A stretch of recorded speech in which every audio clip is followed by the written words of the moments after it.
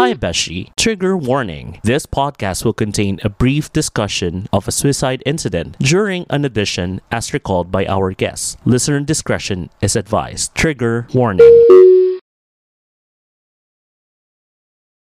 Pangako sa'yo, ipaglalaban ko sa hirap at ginhawa ng aking pag-ibig.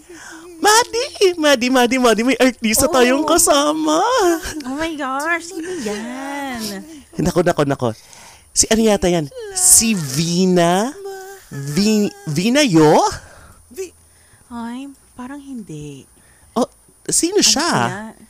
Si Vina Lewala? Ay, baka naman si Vinalikan. Parang no. Parang si Vina Pinaniwalaan. Parang feeling ko, Vina na tuto dahil luma na tong jokes na to.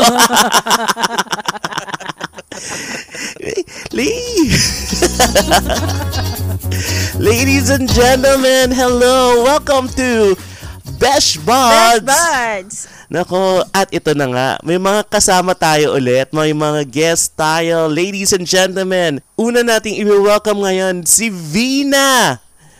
Vina to? Sakit! Ladies and gentlemen, we have the one and only, di hahayaan, Lucky Robles! Hello po, Besh Alright. Buds! Thank you for inviting me here. Alright. Welcome. Such a privilege, thank you. Kasama niya ang isa ding kaibigan din niya at kaibigan din natin sa Kumu. Walang iba kundi si Charvin Molaco. Hello, Besh Buds! Hi, Charles. Palakpakan. Miss Maddie, Sir Sarit, finally I'm here. Yes. Yes. Bakit nga ba sila nandito, Maddie? Ayan, kasi ang topic natin today is we're gonna talk about their adventures and misadventures about being a contesero. Nako, saan ang contest yan? Contest sa peryaha ba yan? Anong klaseng contest yan? Oo, or studio contestant sa mga yung mga hep hore, ganon. Pag sinasabi kasing kontesero, ito yung mga mahihilig sumali sa mga auditions at saka sumasali sa mga talent competitions, mga singing competitions. Diyan nag-umpisa usually sila Cherry, sila Angeline Quinto. Sino ba bang mga ibang kontesero? Marami yung mga sumasali sa Tawag ng Tanghalan at saka sa Taklash! Oo, wala yung Wala, tulog pa yung boses mo. Tulog na tulog. Pero can I admit something? No, when you texted sa group chat na yung topic natin for this episode is yung adventures and misadventures of being a contesero, I was thinking, what is a contesero? I actually had to Google it. And Google had an answer. At ang answer niya is, these are people who participate in contests. So ako, okay. So that, yun yung common nila ni Lucky tsaka ni Charvin. And that's why they're here with us. Lucky, bumati ka muna sa ating listeners. Hello po sa ating mga Besh Buddies nakikinig ngayong araw o mapagabi man kung saan man kayong sakop ng mundo. Hello. And again, thank you so much Coach Sarit and Miss Maddie for inviting us here. And we are excited to share our journey as a contesero. Charles, bumati ka din sa ating mga listeners today. Thanks po, Besh Buds, for having us. And kagaya nyo, Besh Buds, kami rin ni Kuya Lucky. Mahaba yung pinagsamahan namin. Besh Buds din kami, kaya we're happy to be here. Oo, mga beshies din kayo. Oo, mga beshies. Yes, go. Teka lang, ito kasi yung mga guest namin, hindi pwedeng hindi sagutin ang aming mahiwagang slumbok. Yes. Lakas maka high school, 'di ba? Pero itong slumbook na to, kasi minsan may mga mahihilig mag-explain doon sa slumbook. Isa lang naman ang sagot na hinihingi doon. So yung iba may paliwanag pa na 2 paragraphs. But, Defensive masyado kasi. oo, minsan nga hindi 2 paragraphs, mga 5 short bond letter, font 9, single space. Single space. Ganun kahaba yung sagot kasi sa sobrang defensive. Lalo na pagdating sa mga questions about love. Pero ito, no explanations ha. So, kung ano yung sagot nyo, yun lang yun. Wala nang paliwanagan. Kung may paliwanagan pa, kay Tulfo tayo magpaliwanag. Okay, si Maddie yung unang magtatanong. So, siya yung Ayan. ating slumbook queen. Slumbook queen! Ganon. Okay, let's start with the easy one. So, kindly let us know your nickname. Ang nickname ko, Charvin. Pero yung real name ko, Charles Vincent. Okay. Ayan, nag-explain siya, di ba? Oo, ang daming explanation. Oo, Bawal nga pala. Oo nga. bawal eh. Okay, nickname ko po is Luck. And then, the next question is, what is your zodiac sign? Zodiac sign ko po, Aries. Ako naman Alright. po ay Cancer. Next is, what are your hobbies? Of course, aside from singing. Yung hobbies na to ha, hindi ito yung asawa ha. Ang dami Malandi kasi siya. May pagkakaladrill. Higad. Oo. Masyadong makate. Yung hobbies ko, syempre, aside from singing, dancing, acting, starstruck, tsaka Netflix. Okay. Anong Netflix shows? Sasagutin ko tong slumbook, M2M, many to mention. Mautak. Oo. Na-shock ako dun Di ba? Oo. Kala ko yung M2M na mirror, mirror hanging on the wall. Ibang M2M pala yun. Ay, may iba akong M2M na naiisip pero Ay!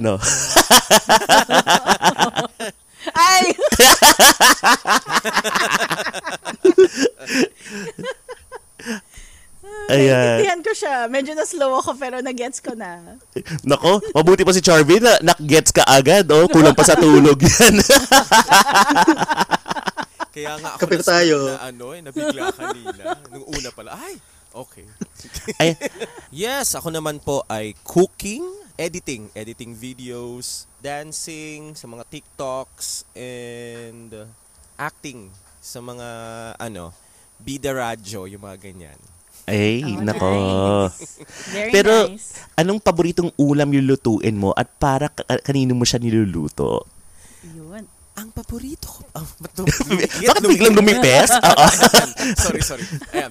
Ang paborito ko pong lutuin talaga sa aking mga loved ones is of course, ang number 1 pong soup sa buong mundo, ang sinigang. Yes! Yun. Yes, sinigang po ang aking specialty. And madalas ko po na pinaglulutuan doon ay ang iisa lang po siya, hobby. ang nipis, kasing nipis ang onion skin. So, the next question is, eto na. Define love. Love is always young in the heart. Yeah. Yun. May sagot agad. Ready siya Pinag-isipan. Oo. Lucky. Love is you. Yeah. Yes.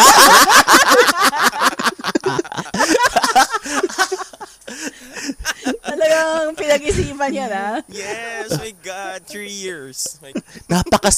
Sa sobrang simple niya talagang mapapabuntong hininga na parang, wow, ganun na lang. Amazing. Oo. O minsan Alright, nakakainis din, nakakainit ang bungo.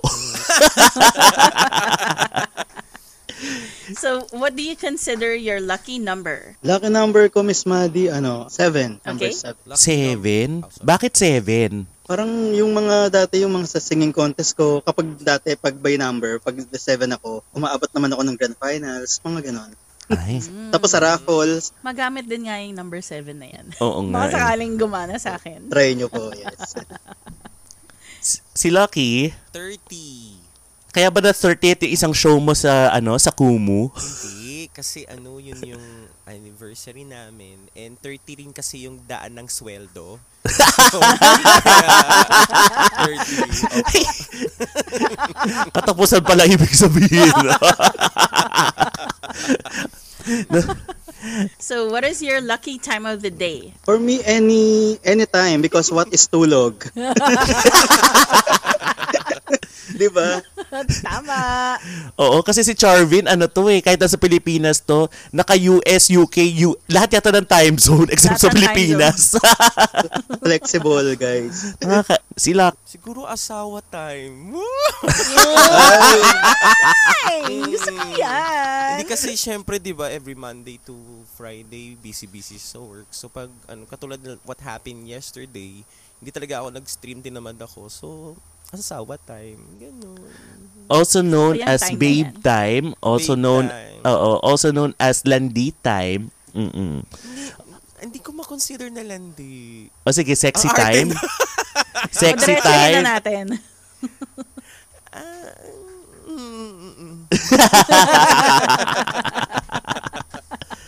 So, who was your first love? First love ko, syempre, si God. Wow. Tapos, parent. Napaka-standard naman ng answer na yon. Oo, lahat ng guest namin, yun yung sinasagot Oo eh. Hindi naman, no offense naman sa mga relihiyoso dyan. Sino ba talaga yung una mong...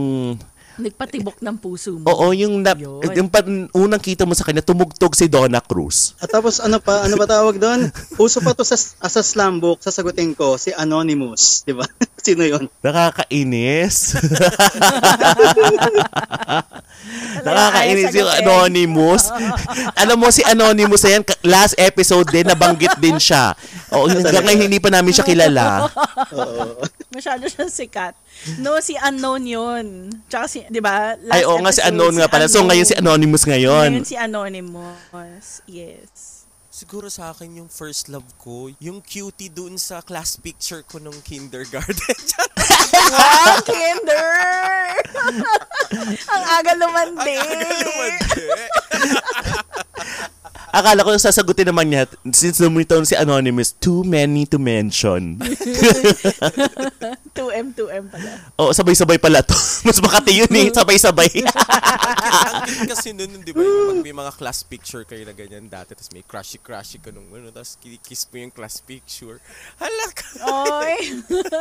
Hanggang sa, nag-fade na yung class picture dahil sa laway mo. Yung mga ganyan. Tapos isang spot lang.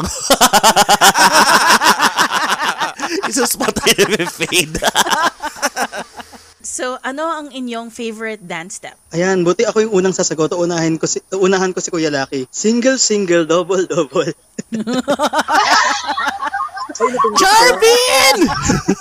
Kaya ko pinapadisconnect yung mauno eh. Ayun naman. Single, double. Parang alakas makatito no. Oo, tito sa Manila. Teka lang, bago natin kasi na-mention ni Char, buti lang nauna siya dahil kay Rufa May, dahil si Lucky. So si Lucky kasi, kaya din niyang gayahin si Rufa May Quinto. Wala kang ebidensya. Hoy, Wala. buba, kaya mo yan. My God, kaya mo na Hindi. talaga yan. Kasi nga, di ba, favorite step niya talaga yung single, double, everywhere to go, down, upside, yes, upward, Yes, downward, galing. sideward, backward, swimming, yes, gano'n, di ba? Gusto ko yung side wide. Paano Diba? yun? Sidewide, dapat ganun. Tapos, kaganyan ka dito. Gilid ka konti. Tapos, ganun mo siya. Ganyan, ganun. Yes. Pero ang favorite ko talaga is not single, double. My favorite dance step talaga is pas de bourrée. Wow! Ano yun? Pas de bourrée, yes. Pas de bourrée left, pas de bourrée right, pas de bourrée upward, downward, sideward again. Yes! Kainis. Ano ba yun? For our last question, ano ang favorite smell nyo ni Crushy? Ako, hanggang ngayon naamoy ko pa rin yung scent niya. Yung baby cologne. Anong klaseng During- baby cologne? Anong baby cologne yan? Oo, Nenuko ba yan? Oo. Ano? Lele. Johnson and Johnson? Oo. Yes, yung bagong vaccine, yung Johnson & Johnson. Ay! The oil na pala yung vaccine. Di oil na pala. Oo. Si Lucky, Atlantis. Yun. Classic. Bench Atlantis. Atlantis, di ba Disney movie yun? Hindi, yung ano yan. Yung high school ano pa. Yung pinanggaganyan yan. Atlantis, Bench Atlantis or Bench 8. Yan. Ay. At least hindi axe. Oh yes, oo nga. Diba? No? Correct. Do you care to change your answer? Hindi na. Hindi na, okay. Hindi na. Pag Axe kasi, di ba, very musky yung scent. Magjujuvan mask na lang ako compare sa... Teka lang, ako din, may tanong ako. Ano ba ang favorite position ninyo kapag natutulog Uy. kayo? Bakit pulang-pula yung isa dun? Oo. Parang natated si Lucky eh. Ako yun, pag natutulog, hindi nga ako natutulog nga eh. Natutulog Diba? ka rin naman. Oo, may ebidensya naman na natutulog Ay, hindi. ka. Gusto ko coach saka Miss Maddie, yung natawag doon, tabing tapos meron akong unan. Kahiga ka sa kaliwa mo o nakahiga ka sa kanan mo? Malikot ako matulog eh. Pero Kahit saan, pero nakatabingi. Nakatabingi. Oh, Oh. okay. Eh, yung una, nasaan? Nasa ulo? Between the legs? Hawak mo? Hug mo? Meron sa ulo, tapos meron akong abrasador. Di ba? Yung tawag doon, abrasador. Yakap-yakap. Yung parang hotdog. Oo, parang hotdog, yes. Lucky. Sa akin dalawa. Yung isa, yung nakatagilid ako sa kaliwang side. Yung acid, pag nakakaliwa, hindi siya umaakyat. Always best on the diretso. left, yes. Yes. Tapos kayakap mo siya, yung ganon. Ay! Ganon, on the left side. Tapos yung isang sleeping ko, yung bat side. Yung nakatiwarek. Ganon siya. Tiwarik talaga. Grabe yung tiwarik. Tapos nakaganon. Takot sa dano. Naka-arms crossed. Nakaganon siya. Oo. Yung nakatiwarik, yung nakataas yung puwet, ganon. Ayoko lang ituloy, baka mabantong Ibang klase yung pala podcast yun. na to. Hindi, naman tayo, may explicit na Meron ba? Okay, go. Oo, may Nice. explicit na na tag. Ayan. So, pwede. Pwede ka magmura dito eh. Wag, sa ayoko. Sample. Joke lang. Wag. Oo, wag dito. Wag ngayon. Oo. Pero nagawa ko sa ibang stream. Ay, hindi. May last question ako. Oh, sige, go. Ikaw ba ay more of twerk it like Miley? Or are you more of up where they walk, up where they run, up where they stay all day in the sun? Diba? Part of your world. Pa-sweet thumbs lang, gano'n. Gusto ko yung part of your world. Bakit? Hindi ko alam kasi sweet na ko eh. Wow. Wow! Masyadong may disclaimer. Ay, oo. Totoo yan. Sweet yan. Kasi mahilig yung pumunta sa Starbucks para bumili ng... True. Mahilig ako sa dessert. Marami akong mahilig sa dessert. Correct. See. Si Lucky, Turk it like Miley talaga. oo. Gusto talaga yung mga basta Kailangan nyo may konting landi. may konting papuwet. Konting papuwet. Gaganon. Ganyan. Yes. Ay! Nako, punta tayo doon sa Juicy. Juicy, sabi nga nila Icy Mendoza sa na Tony Gonzaga dati. Juicy! Yung, hindi ba ka-delete si Maddie kasi hindi naabutan. Hindi na. Hindi kasi may show dati, di ba, si Icy at saka si Alex Gonzaga sa TV5. TV5. Oo, yun yung show nila. Parang entertainment news. So, ganun yung sabi nila, Juicy! Later. Oh. Tapos, anong liter? Anong liter G? Liter J. Liter talaga. On the letter J, ayan. So, umpisa natin, kailan nyo unang na-realize na marunong kayong kumanta? Nung bata pa lang ako kasi mga anong oras? Anong oras? Anong age? Sabaw. Sabaw. Sorry naman. Anong What oras? is tulog? Mga 3:33 a.m. na-realize niya. Nung bata pa siya. Oo. Ayun. Pero at age of 3 po, kasi kumakanta ako sa ilalim sa ibabaw ng table, kumakanta ako ang kinakanta ko ama namin Wow. Oo, yun po. Tapos dinadala ako ng lola ko sa mga charismatic. So doon po ako namulat sa singing. Mahilig talaga yung mga parents noon marami talaga yung mahilig yung nilalagay ka sa mesa tapos pinapasayaw ka o pinapakanta ka. Oo. Yung may ikot-ikot pa. Yung pala pinagkalaroan ka yung sa ikot. Lahat tayo dumaan dyan. Si Lucky naman, Started nung 2 years old naman. That time naman, kakauwi lang ni Daddy galing sa abroad. Seaman kasi si Dad. So parang every 9 months nasa abroad siya. That time, ang pinakanta sa akin ni Mami is One Moment in Time. ay, So, 2 years Okay. old, one moment in time. One Moment in Time. So that time, naiyak-iyak sila kasi nasa tono na ako. Kahit buyoy-buyoy yung pagsasalita na bigla sila that time. Pero hindi ako yung nung lumalaki, hindi ako yung tipo na gusto ko kumanta. Mhm. Alam ko nakakakanta ako pero hindi siya yung priority ko before. Tas ayun, yung mga naging influence ko dati kaya hindi ako masyadong pa sa pagkanta, yung mga songs ni ni Thalia. Wow. Oo. May one time, may story ako diyan kasi that time kasi pinapakanta ako sa 25th wedding anniversary ng tito ko. And then ang pinapaaral sa akin ni Mami na kanta is Now and Forever ni Richard Marx. Pero ang Okay. pinipilit kong kantahin is Quera Divi ni Thalia.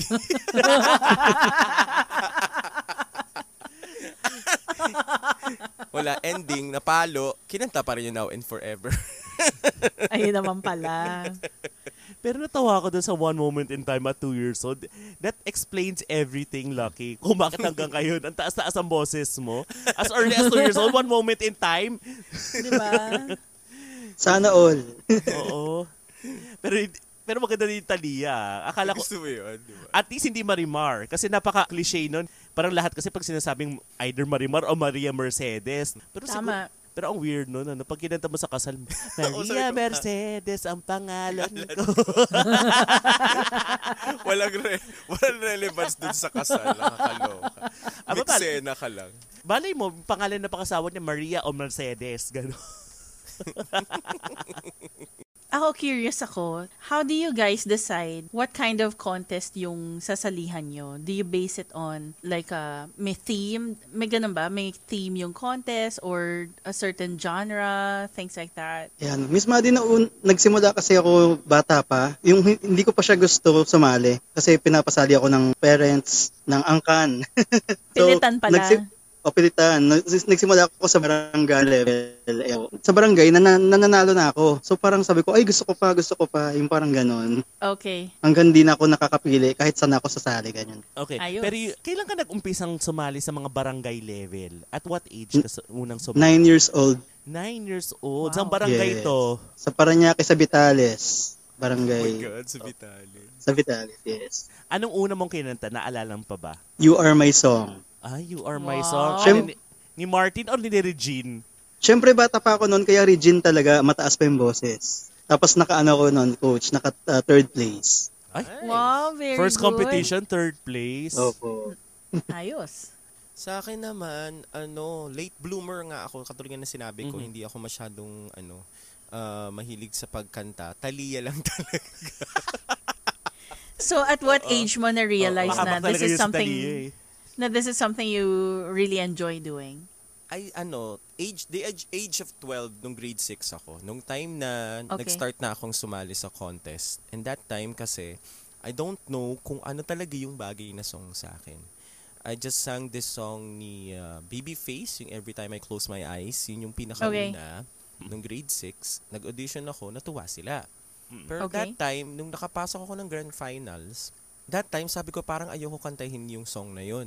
Ang naisip kong kantahin yung words ng Boyzone, which is a very, very normal lang na atake na song na walang kadating-dating pag kinanta mo sa isang competition. Right. Tapos kinanta ko lang siya ng ganun, tapos natalo ako, umiyak ako. Kasi that time sabi ko, bakit ganun? Wala naman akong alam. Pero may isang advisor sa pinaka-section 1 ng mismong school na sinabi sa akin na sumali ka sa choir, ganito. Kasi nagustuhan niya yung boses ko. Oh, okay. And then on the latter part, nung nagustuhan, nung patapos na kami ng grade 6, in-appoint niya ako na ako ang kakanta ng graduation song that time. Okay. That time naman, tawag dito, nung nandun na ako sa ay pinakanta siya sa akin na song na Handog, na hindi ko alam yung kanta. Ay, yung kay Tapos, ano yan, mahilig kantahin ni Nora Honor yan sa oo, mga yung Star Awards. Parang kailan lang Oo. ang mga pangarap ko'y kay hirap abutin. Charot. Oo. Okay. Tapos Ganyan. lalabas sa yung mga pagdating ng chorus ng lalabas sa yung mga artista na kasama niyo sa stage. Ayun, tapos that time, hindi ko kasi alam talaga yung kanta. So may nag-guide sa akin sa stage. And yung buong grade 6, nandun lahat yung mga schoolmates, classmates, magkakasama from section 1 to 11. Tapos kumanta ako sa stage, tapos hindi ko alam yung kanta, pumipiyok pa ako, nakakahiya that time. Parang ayoko na siya kumanta. Then sabi sa akin nung mismong advisor, pag hindi mo yan kinanta ng maayos, hindi ka gagraduate. Ay, Ay. grabe. Oo, hindi ka gagraduate. Hindi may ka pagbabanta aakyat, hindi ni ka advisor. magmamarcha. Grabe kineme naman group. yun. Ganon, oo. So that time, sabi ko, doon na nagsimula. Doon ako nagkaroon ng eager na, hindi, kailangan, itodo ko to. So, nagpabili ako sa Masagana. Masagana! Nagpabili ako sa Masagana ng tape nung kay Florante na handog. Tapos, yun na, inaral ko siya. Inaral Tapos, mo. nung pinakanta ulit sa akin, na flawless ko na ng maayos, hindi na ako natakot. Tapos yun na, nagsimula na yon, hanggang doon nagsimula, nagkaroon ako ng eager na sumali na sa mga contest nung ako yung kumanta dyan sa graduation. From high school, sumali ulit, naging first runner up ako. Mhm. Tapos sa TV, sa mga amateur singing contest, ayoko sumali. Why? Hindi ka nag-barangay levels. Hindi. Siguro, 2 lang nasalihan ko. Oh. Kasi, andun kasi ako sa point na, pag kumakanta ka kasi sa amateur, pag wala kang pyesa, yung literal na pyesa na pangmalakasan na pang fiesta, Mm-mm. tapos ang kakantahin mo lang yung karaoke kung papaano kinanta yun ng mga kumanta ng song na yon. Mm-mm. Lugi ka pag naka-areglo sila kasi aarte pa yan, luluhod pa yan, may fireworks display pa yung mga yung eksena na yan. Minsan tatalon pa or minsan maguhubad pa. So Teka lang, so yung mga Totoo, music na Charvin? yung mga Yes music po, natawa naman ako nun.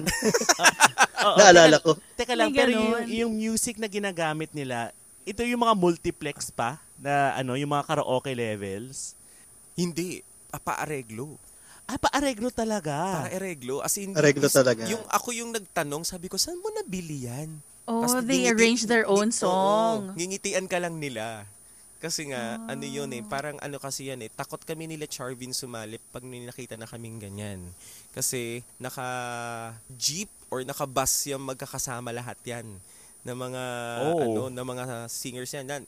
Naging parte yan sila Katrina Velarde, mga naging ganyan yan, Alisa Quijano, mga ganyan yan, sumasakay sa ganyang mga bus, tapos nagro-ronda-ronda sila sa bawat contest, sa bawat fiesta. Tapos, Teka lang, so si Alisa Quijano ba or si Katrina Velarde, naka-bus o naka-jeep doon sa mga contest? naka-tricycle. Lahat nasakyan na nila. Tricycle. Hindi, tawag dito. Yun, yung mga ganun, takot ako. Yun yung reason ko kung ba't parang ayokong sumali sa ganung amateur singing contest. Kasi kahit ang ganda nung pagkakanta mo, matatalo ka dahil sa showmanship nung areglo nila. Correct. Oo, I kasi see. pang concert levels yung nila yung areglo nila. Tapos minsan, ang nakakatakot pa sa amateur singing contest is yung mismong mga judge. Kasi mostly, yung mga nagja-judge doon is not musically inclined people. So may time So talagang pang showmanship lang yung hinahanap nila. Hinila lang, Okay. hinila Hindi lang technical. na teacher or hinila lang na ganito. Right, para, right. or minsan, politiko na nandun lang na Right. pag natuwa lang sa ginawa mo, lumuhod ka lang o biglang nagpalagay ka ng confetti dun sa sa eksena ng Ikaw na yung panalo. panalo ka na. Yung mga ganun. So parang hindi fair kasi hindi based on yung parang technicality nung yung voice mo ganyan o yung song ganon. Kaya hindi ako sumasali sa amateur singing contest. Mostly talaga sa TV talaga. Kasi yun talaga yung pinipilahan namin ni Charvin. Si Charvin kasi yun nga, katulad ng sinabi ni Charvin, we go a long way. We started to become friends way back 2006. Wait, 2016 kita naging boss, di ba? Sorry, tama ba? Oo, correct. Oo, 2016. That time talagang pumipila kami pumipila kami ni Charvin. Lagi kami magkasama pag may mga ganyan. Parehas kami naghahagik-gikan pag may mga eksena or pag merong mas maayos sa amin, mga ganyan. Tapos, mamaya ko na lang ikukwento kung ano yung journey. Oo, correct. Pero yung for our listeners kasi, so Lucky and I became my agent sa isang call center dito sa Philippines. And naikwento ko bahagya yan doon sa previous episode. So you can actually listen to our previous episode para mapakinggan ninyo kung ano yung nangyari kay Lucky before this episode. So, at paano kami nagkakilala briefly ni Lucky. Ayan. O ngayon, Lucky, alam mo na, meron kang pa special mention sa previous episode. Teka nga, parang gusto kong balikan yun Teka lang, so natawa ako doon sa di ba? So marami kayong na-witness na di ba sabi niyo showmanship? Kasi nakakwento lang sa akin to. Yung mga naghahagis ng microphone, tapos binato ng left hand, tapos pataas, tapos sinalo ng right hand. May mga ganon, may nagsisplit, may nagtatumbling. Meron ba mga ganon? Yes po, yung microphone, di ba, mic yun, ginagawang majorette. kaya si Charis, sanay si Charis sa ganon. Tapos yung sinabi ni Kuya Lucky na areglo, pag kunyari, napaka-particular nila, alam nila kung sino yung gumawa. Kapag narinig nila yun sa isang singer, yung iba nagpo-protesta. Yung gano'n, yung parang mayroon silang copyright, may ganon-ganon sila. May ganon pang eksena. May ganon pang eksena. Marami din palang drama sa ganyan. Yes po. Sobra. Oh. Ano yung pinakamatinding drama na nakita nyo sa singing contest na na-witness nyo? Hindi naman to tungkol sa amin ba? Or na-witness lang namin? Na-witness nyo lang. Na-witness nyo lang. Oh my God. Diyos ko. Ano ba? Madami. Ang dami. Teka. Pero Ano yung pinaka-favorite nyo? Yung stand out. Sa akin, yung naglilinis siya ng floor, Kuya Lucky. Ha? Paano naglilinis ng... Naglilinis sa sahig. Ano yun? Yung parang, hindi siya madrama eh. Parang natawa lang kami. Yung parang yung showmanship niya, as in, yung buong gown niya, talagang nilibot niya, nag-umupo siya, dumapa, ganyan. Naalala na ako, teka. Hindi ko na ma-explain, promise, nakakatawa lang. Madrama. Yung iba nagde-declamation pa, pero singing contest naman yun. Ano ba yan? Nalala ko noon, may sumali. Pulubi itsura niya. As in, may ganun siya. Tapos, muna. May grasa-grasa. May grasa-grasa, ganyan-ganyan. Okay. Nangihingi siya ng pera, ganyan-ganyan. Tapos biglang enter, pagtanggal ng tayo, pagkatayo, bulag pipit binging kakantay. Ganun eksena. May mga ganong drama. Mga ganong drama. Ano ba yan? Oo, may mga Tapos ganong... nananalo yung mga ganon? Minsan, yes. Nananalo sila because of that. Oo. Tapos, maliban pa dyan, maliban sa mga ganon, yung mga eksena ng protesta. Ay, ano yung pinakamalalang protestang na-witness niyo? Na parang, Ito. excuse me, show me the tabulation. Ganon. Yes, may ganun ako. Yan. Kasi champion na siya, hindi pwedeng mag-drop ng name, di ba? So, lagi siyang champion. Tapos, syempre, hindi siya nanalo sa barangay na yon or kung saang area na yon. As in, pagkatapos nung contest, pumunta sa judges table. Talagang, bakit ganyan, siya, nag-eksena siya doon. Yes po, nagwala. Champion na siya? Nagwala pa siya? Hindi nga siya nanalo Hindi siya daw. nag- Doon sa part na yon, hindi siya nanalo kasi. Okay. Pero ang ginagawa lang niya, lagi lang siyang lumuluhod. Promise. Kilala ko ba to? Ano bang klaseng contest? Kilala mo yan, Kuya. Tatawa lagi lumulod.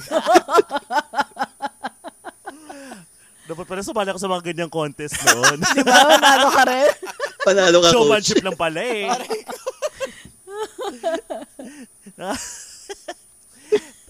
Pero 'di ba kasi madalas, 'di ba pag nanonood ka ng sabihin na natin overhyped, 'di ba yung mga MMK, mga magpakailanman, minsan may mga kontrabida, laging may portrayal na gano'n, yung bidang artista kinakawawa ni konteserang konteserang superstar. And saka ilagay na natin sa US perspective, 'di ba, yung mga high school musical like si Sharpay, 'di ba, kailangan laging siya yung pabida, ayaw niya nung mga pag natatalo siya, yung bida parang laging kinakawawa, ganon. May mga ganong eksena ba talaga na na-experience kayo sa mga contest ninyo? Yung nagmamaldita talaga na parang... Yung sa akin kasi, takot sila kasi sa akin. Ay, iba Lucky Robles. Doon, pang malakasan. Hindi kasi, not totally takot bilang bilang kontisero. Kasi by that time kasi, kasi nga hindi nga ako mahilig sumali sa mga amateur, di ba? So alam nila na nag-TV ako, alam nila na naging coach ako. So madalas, pag yan sa mga kontisero na ganyan, ako yung judge. So, every time na ako ang judge, hindi sila makapagreklamo sa akin. Alam niya ni Charvin kasi minsan Witness ako dyan, yes. Pag magkatabi kami, natataranta na lahat ng amateuristang nasa likod. Kasi binabago nila yung line-up nila kasi hindi mag-work yung eksena nila. Right. Alam nila hindi uubra yung mga luhod-luhod tsaka yung mga... hindi uubra. So, hindi ko naman na-encounter na may nag-question sa akin. May nag-message, bakit po siya yung nanalo? So, in-explain ko sa kanya the reason why bakit siya nanalo kasi siya yung nakapag-portray ng mas maayos na meaning ng song na yon. Kasi, kung ikaw magja-judge, tas ang maririnig mo, 11 hanggang. Tapos, isa lang yung areglo. So, isa lang din scores nila. Right. Kasi, the way na nila, paano nila dineliver yung mismong hanggang, parang yung scripted unang contestant is the same na kaya alam mo yun yung ginaganyan ko si Charles kasi katabi ko siya, sabi ko dito na naman tayo.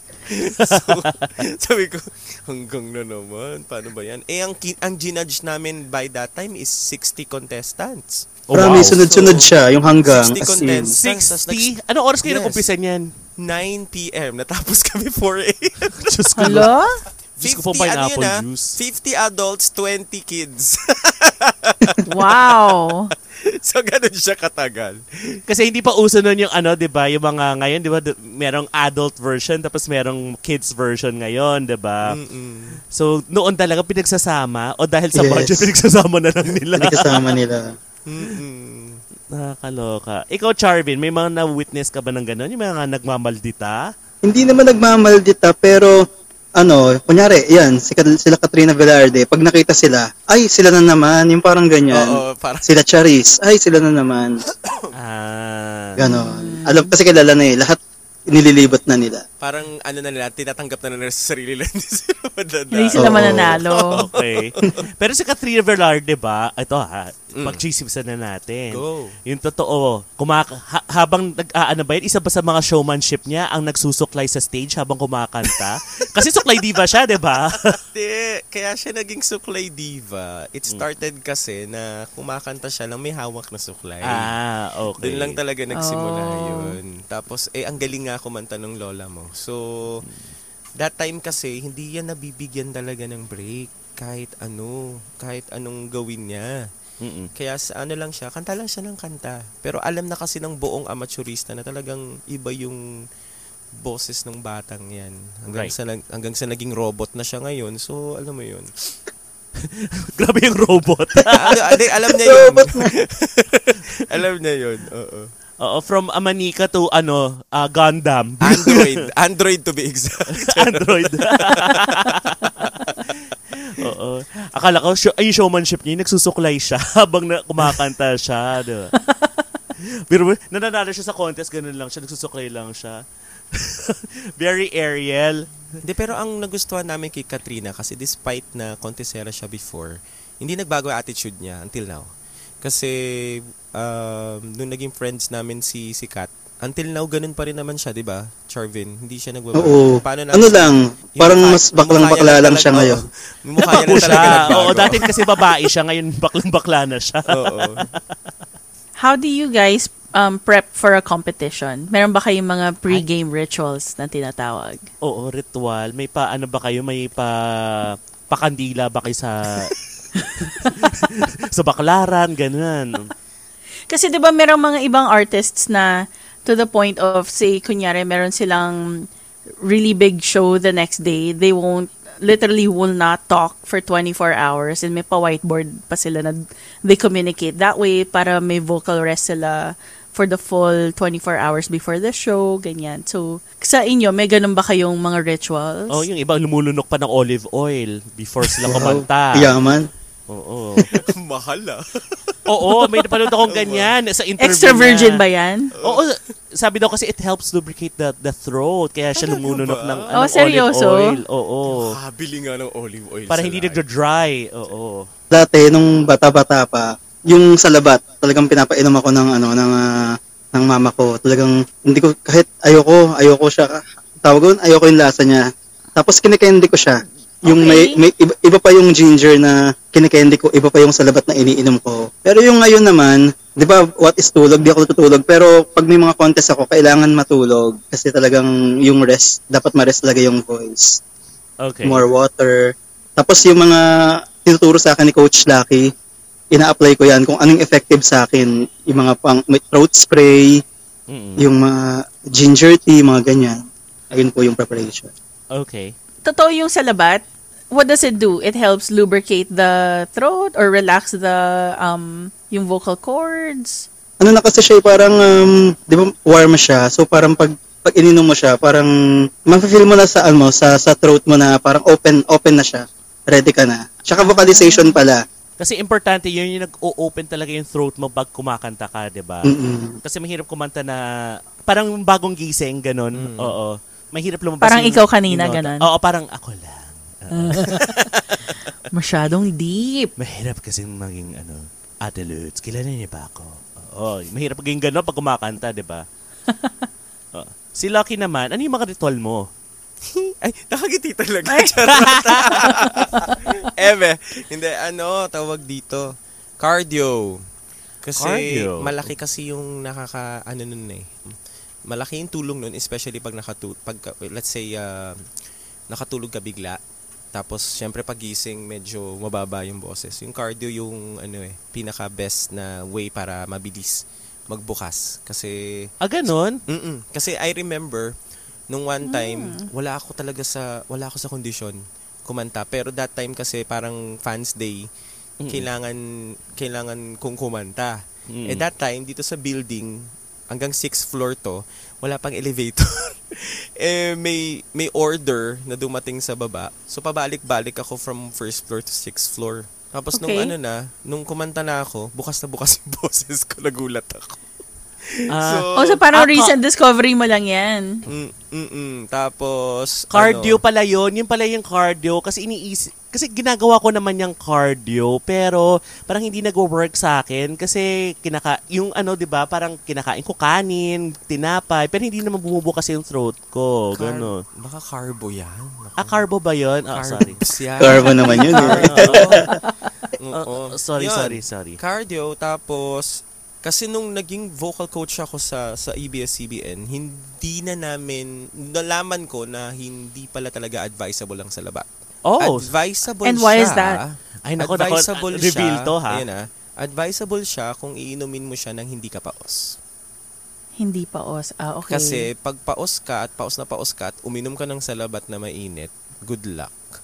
Lalo Good ka luck lang sa boses mapapaos? mo. Mas lalo siyang magagasgas, kasi 'di ba, yung ginger mismong 'yon, merong parang may anghang siya na something na can damage, mas madadamage ng bonggang-bongga ang boses. Oh. So, ang advice lang is uminom kayo ng salabat pag hindi kayo paos. So, pag paos kayo, you just need to sleep. Ipahinga nyo muna, then pag medyo okay na, then drink salabat. Yun, ganun siya. I Pero pag see. paos na paos, then inom ng salabat, good luck. Bawal. Oh. So, nung sinabi mo yung cardio kanina, I thought you were gonna go along the lines of, kasi, syempre when you sing, you need to, yung breathing mo, di ba, kailangan naka-regulate din. Kasi, depende din sa song, meron kayong mga mahahaba yung lines na you can't breathe between. So, akala ko it has something to do with yung I don't know, diaphragm, din actually ganyan. ang cardio for that. Kasi yung paghinga din, di ba? Kasi tawag dito, hindi naman lagi natin ginagamit ang diaphragm when we're singing eh. Tawag dito, you're gonna use your Chest? chest, head, lahat yan eh. Depende kung ano yung dun sa kanta, kung anong part na dapat siya gagamitin. Hindi pwedeng laging nakabuga ka kaagad sa umpisa pa lang. Siyempre, dapat may dynamics ka muna. Kaya Right. minsan, nagiging problema din yan ng mga singers, especially kung hindi sila nakapag-vocalize. Katulad namin, example, pag bagong gising si Charvin, tapos or ako, tapos nakalimutan ko, 30 minutes, or let's say, 20 minutes na lang, magi-start na yung live. Then wala na kaming time to to vocalize or to do something para bumukas yung boses. So we started our song na parang malat-malat. Tapos pag Kung tuloy-tuloy lang kami kumanta, yun na, medyo mag-open na siya. So, yun. Tapos, ano ba preparation ko? Chocolates. Marami akong narinig dyan, ako, huwag kang kakain ng matamis, huwag kang kakain Oo, kasi sweet. Hindi narinig ko. Pero for you, it works? It works. Chocolate or ice cream na malamig. Water with ice na super kasi super malamig. Pag ako pinainom ng maligamgam or mainit na tubig or something, wala pang 2 kanta paus na ako. Oh wow. Okay. Pero pag naka-chocolate ako or ice cream, kahit 50 songs papakanta mo sa akin sa isang araw, hindi ako mapaus. Talaga? That's very interesting. Galing Oo, kasi nalala ko yan, nung time na naghanap ako ng chocolate dun sa tawag ng tanghalan. Kasi nung 6th day na ng semifinals namin, medyo nararamdaman ko na mapapagod na yung boses ko. That time, sabi ko parang hindi ko yata maaabot yung last note ng Take Me Out of the Dark. So sabi ko dun sa contestant coordinator namin, meron ka po bang kahit anong chocolate dyan? Tapos sabi sa akin ni Jenny Gabriel, uy, chocolate talaga. Oo nga. Tapos nung meron yung sisi namin, kumain ako. Tapos sabi ko, tapos kumanta ako. Nagulat siya, lumabas boses ko. Yung sabi niya, ang gara mo, Lucky. So parang nahiwagaan siya. Yung parang every time kahit sila Yumi, naiinis sa akin pag kumakain ako ng chocolate sa harap nila. Kasi gusto nilang kumain. Pero bawal. Bawal. Oh. Sa ila nag-working chocolates. Sa akin lang Hiyang na hiyang eh. Galing. Alam yan ni Charles. Even bago ko mag-start sa gig ko, bumibili ako ng sundae sa McDo. Yung hot fudge na sundae. Kasi right. It worked. Ay, nice. Right, kasi cold na, chocolate pa. Yes. Perfect combination. Yay. Yes. So, dapat may baong ka pala laging tsokolate. Oh. Kakaiba. Ang It doesn't matter what kind of chocolate? Yes. Kahit ano naman. Oh, wow. Ano yun, pang yeah. pang Sana emergency purposes lang. Yung mga choknat, ganun. Pwede din 3 Musketeers. Wow, 3 Musketeers! Social! Na-mention niyo pareho na you both came out on TV. Was there ever a time you got starstruck? Kasi I'm sure yung mga moments yun na lumalabas kayo sa TV, syempre, meron kayong mga nakakasalubong or nakikitang mga artista din or other celebrities, diba? Did you ever get starstruck and with whom? Ako na muna, Miss Maddie. Syempre naman yung host kasi ng sinasalihan namin ni Kuya Lac before. Si Regine eh. Kumbaga, Queen. Oh, okay. Okay. Siya na talaga eh. So, di ba, Star for a Night, Pinoy Pop Superstar, Search for a Star. Lahat yun in-audition na namin. Nung nakita namin si Miss Reg, talagang, nanginginig ako. Para starstruck talaga. So, ayun pala yung meaning ng starstruck, yung feeling. Tsaka yung iba pang mga singers na nandun, marami. Oo, saka iba talaga si Regine Velasquez. Di ba, pag nakita mo talaga yun. Diba? Nagpa-picture ka? Meron. Ako kay Lea Salonga talaga eh. So, tawag dito, nung dumaan siya, I was a coach na sa tawag ng tanghalan nung time na yon. Nagulat ako, bigla kasing dumaan sila Bamboo, si Sarah Geronimo. Sabi ko, dito pala yung mga The Voice. And then, nung lumabas yung Lea Salonga, na-stun ako ng 15 minutes. Kasi bigla siya nag-stop sa harap ko. Yung parang, Kinausap mo? Hindi ko nga kasi sobrang ako sa kanya. Sana And pinatin mo. Ganun, pinatin si Lea Salonga. nung pumunta na siya doon, bumalik na siya doon. Tapos, parang interview kasi sila nila Sarah, nila Bamboo, silang 3 lang pala kasi wala si nun eh. Parang kids yata to, parang The Voice Kids. Okay.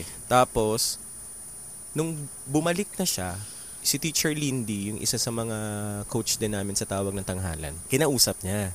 Kasi that time, gusto kong magpa-video greet sa kanya ng birthday ko, ganyan-ganyan. Tapos picture din. And nandun din si Froilan, tsaka si Noven. That time, nung nakausap na namin siya, pa rin ako makapagsalita ng maas. Nauutal ako. Grabe talaga. As in, yung presence niya. Tapos nung sinabihan kanya ng hi, tapos ang ganda pa nung ng approach niya sa'yo. Sabi ko, oh my God. Tapos sabi niya, tapos nagtanong ako, pwede po ba akong magpa-video greet sa inyo ng happy birthday? Tapos tinanong niya ako kung kanino ko daw ba i-dedicate. Sabi ko sa sarili ko. Sabi niya, you want me to greet you happy birthday and then you're the celebrant. that's new. Sabi that's new. Tapos natatawa siya sa sarili niya. Parang naano siya, nahiwagaan. Parang first time niya yata nakita na yung mismong celebrant niya nag-video sa kanya. Oo, kasi usually yung mga friends, di ba? Okay, pero kahit ako naman, batiin niyo na po ako, sige na po, oo, nakapag yung umarte. Pero yun yung first time ko siya na-meet ng personal. Yung second time, unexpected naman yun. Nako, Kasi, okay, nausap mo na. I was invited by Jed Madela na mag-Halloween. Every time na darating yung Halloween, lagi siyang may pa-eksena sa bahay na lahat naka-costume, lahat kung sino yung may nakakatakot talaga na costume, may rewards. Yung pagpasok mo sa bahay, may kabaong. Alam mo yun yung maano ka. Wow. Mawiwirdohan ka talaga dun sa bahay. Matatakot ka, parang haunted house talaga. That time, hinahanap ko siya kasi dumating yung TNT Boys. Tapos hindi rin nila ako namukhaan that time kasi medyo nakakatakot yung nag-ayos sa akin. Nung punta ko dun sa mismong dining table nila, naghayay ako na kila Timmy Favino, tapos maya-maya, andun pala sa likod ko si Lea Salonga. Diyos ko. Namuni mo nakalupa. Nag-ano na naman ako, parang, ito na naman to. Ano na naman gagawin ko? Na-out of words ako bigla. Tapos, unti-unti, hi. Tapos, nung tininan ako ni Lea Salonga kasi nahihiwagaan siya sa mukha ko. Figure out niya kung sino ako. Hindi niya nga ako makilala kasi nga dun sa mukha. So, hello po. Tapos, lumabas na ako kasi hindi ko kaya talaga. Hindi ko talaga kaya. Nagpa-picture ka? Hindi. Kasi nung una, yung una nakapagpa-picture ko. Nung pangalawa, hindi talaga. Kasi, hindi mo kinaya. Iba hindi kasi ka prepared. Talaga iba. Sila Regine kasi madalas ko na kasi sila nakikita. Yung ibang mga singers, madalas ko na rin nakikita. So, parang normal na lang sila pag nakakasama ko sila sa EBS. So, si Lea talaga, iwan ko. Iba kasi talaga yung influence niya sa akin. Sa susunod, sabihin mo, ako po yung nagpa-video greeting. Naalala nyo? Oo, I was expecting you to say na ako po yung nagpa-video greet. Haggard, no? Diba? Yung sa Kasi sarili ko, hindi yung niya birthday mamukhaan ko. Diyos ko. I'm sure maalala ni Lea yun. Ikaw pala yun. Oh, it's you. Diba? Diyos ko. Pero kahit ako siguro, sabihin ko talaga, lamunin mo ko lupa. Lamunin mo ko lupa. Pag nandun si Lea Salonga, Diyos ko. Diba? Mahilig pa naman yan si Lea dati pag nakikita ko yan sa Alabang Town Center. Alabang Town Center, biglang ganon. Hindi, kasi madalas siya mag-show dati doon before the pandemic. Diba? Madalas siya ma-invite because of The Voice and what have you. Diba? May mga special concert series. Tapos nagpapaakyat siya ng mga Who wants to sing with me? Diba? Tabi yung napapanood natin sa mga concert. Whole new world. Kung ako siguro yun, parang first note pa lang, hinimatay na ako. Hinimatay na ako, grabe. Sa dami-dami kasi ng contest na sinalihan ninyo, alin yung contest na hindi nyo malilimutan? Yung talagang tumatak sa inyo? Pwede kasi tumatak yan dahil nahirapan kayo or talagang, it's just really for the experience of it. Sobrang ganda ng experience. Siguro dalawa sa akin. Mm-hmm. Of course, Tawag ng Tanghalan. Kasi, I remember meron akong sinabi nung 2006 sa ePerformax na yung sinulat ko noon na how do you see yourself 10 years from now? Mm-hmm. Tapos ang sinulat ko, I will be a professional singer by after 10 years. Then 2016 came, yun yung Tawag ng Tanghalan. So, 10 years din, nagulat din ako na parang nung sinulat ko yun, parang hinubog ako ni God for almost 10 years na sumali-sali sa mga contest, mag-concert with international singers. Parang niready niya ako for that year, for that moment na yun, na ito yung perfect timing for you. Kasi nakita niya na yung hard work na ginagawa ko throughout the years. Right. And yun yung isa. Tapos yung pangalawa, yung recent lang, yung Be The Voice sa Itbulaga. And it's tawag dito, it is an interesting competition kasi hindi ka nakikita ng tao. Correct. Oo, napaka-unique yung setup na yun. So Maddie, probably our listeners in the United States or any part of the globe, they're not familiar with what's the title of the Be The Voice, the Shy The Singing Competition. In Be The Voice, kasi naalala ko lagi, Shy Guy kasi yung tawag doon sa, 'di ba? Shy Guy of Mandaluyong, parang gano'n, 'di ba? So, yung sa Be The Voice kasi, Maddie. So, ang nangyayari dyan, di ba sa The Voice, nakatalikod yung mga judges, right? Right. Dito kasi sa Be The Voice, parang si contestant, spotlight lang sa, yung parang may silhouette lang siya. Oh, okay. Oo, so, hindi mo makikita yung mukha niya, as in, shadows lang talaga. Tapos yung judges, nakikita nila yung contestant, pero yung shadow din lang. Parang blind singing siya, ganun yung nangyayari sa kanya. Kasi ang hirap kumanta ng ng hindi ka sanay, ng hindi ka nakikita. So, that time, ang kailangan mo talagang gamitin is yung boses mo para ma-feel nila yung mismong message ng kanta. Kasi nga hindi ka nila nakikita. So, sa boses mo sila kailangan gamitin. Kaya sobra akong na-challenge doon sa singing competition na yon, na I didn't know na nung una akong sali, tapos nung umabot ako ng weekly finals, I didn't win, pero binalik ako sa wild card, and then nagtuloy-tuloy ako to grand finals after that. And sobrang blessed and weird, kasi nga since hindi ka nga nila nakikita, hindi mo pwedeng i-post. So hindi mo pwedeng sabihin na ikaw yun. At kailangan mo i-deny yun sa lahat ng tao kahit maramdaman na nila na ikaw. Or mabosesan ka nila, ganyan. Oo, kasi may nagme-message sa akin, kaboses mo tong si Shy Singer number. Minessage ko din siya noon. Sabi niya, dininay niya. Sabi ko, pero hindi ko makakailali ni Lucky yung boses niya, yung hubog niya. Lucky Robles to. Sure ako. Kaya hindi ko talaga sinasabi. Pero nung time nga nung grand finals, yun na nga, tapos ni-reveal ako. Tapos, yun na. Nagsuloy-tuloy na ulit yung mga blessings. Na-absorb ka nga ng Eat Bulaga. At isa pa is yun nga, yung first time mo na kinantahan yung Tito Vic and Joey. Yun pala! Yun pa yung isang nagpa-starstruck sa akin. Yung na-meet ko sila personally. 3. Wow. Yun. Yung tapos, alam mo yun, yung time na sinabihan kayo on the day itself na ang TVJ kakantahan nyo. Yung, seryoso? Parang lalagot.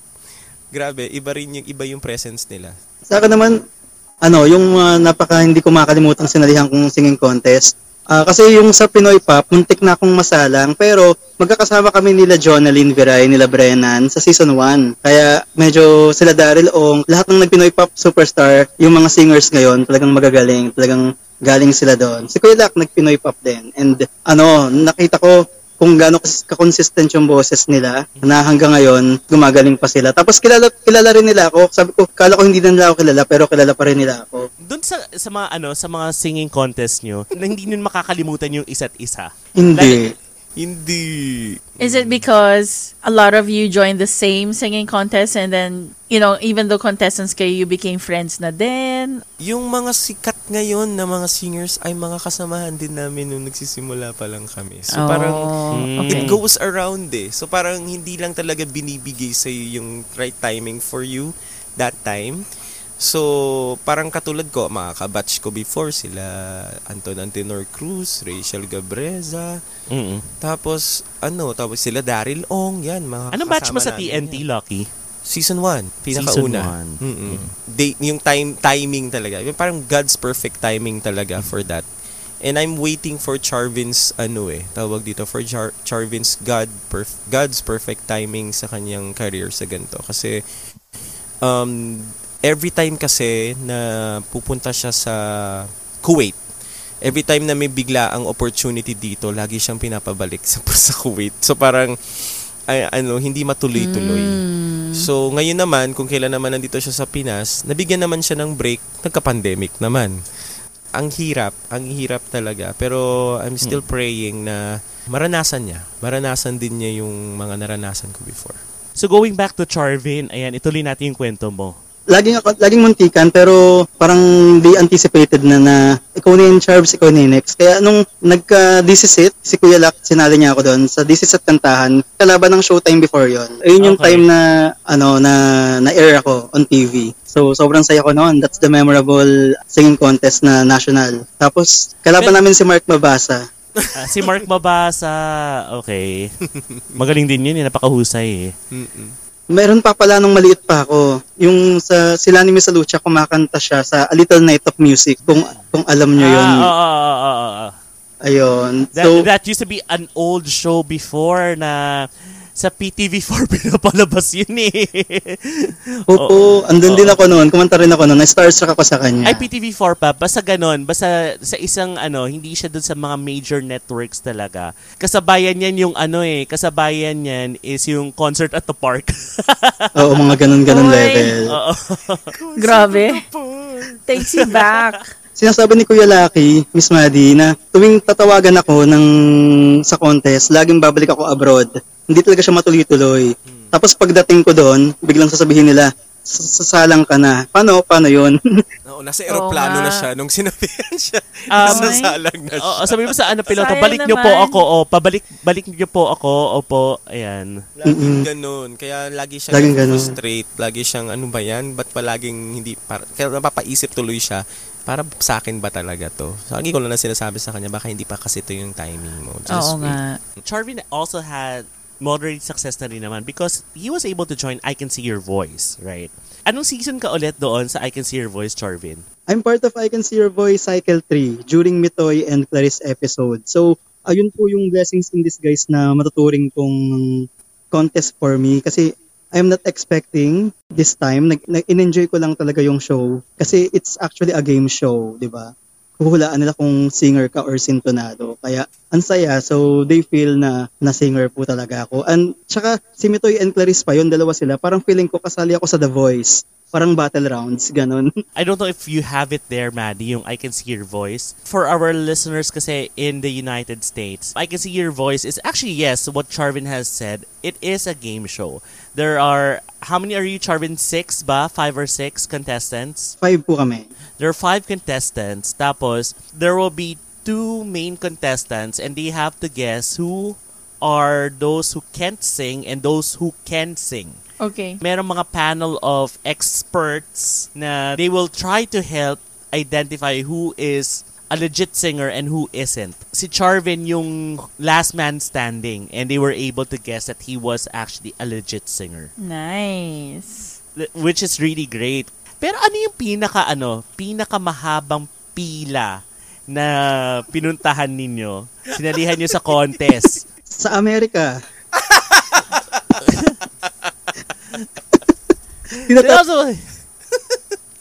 Hindi kasi kaya tinawag niyang sa Amerika kasi that time kasi bago pa lang yung SM Marikina.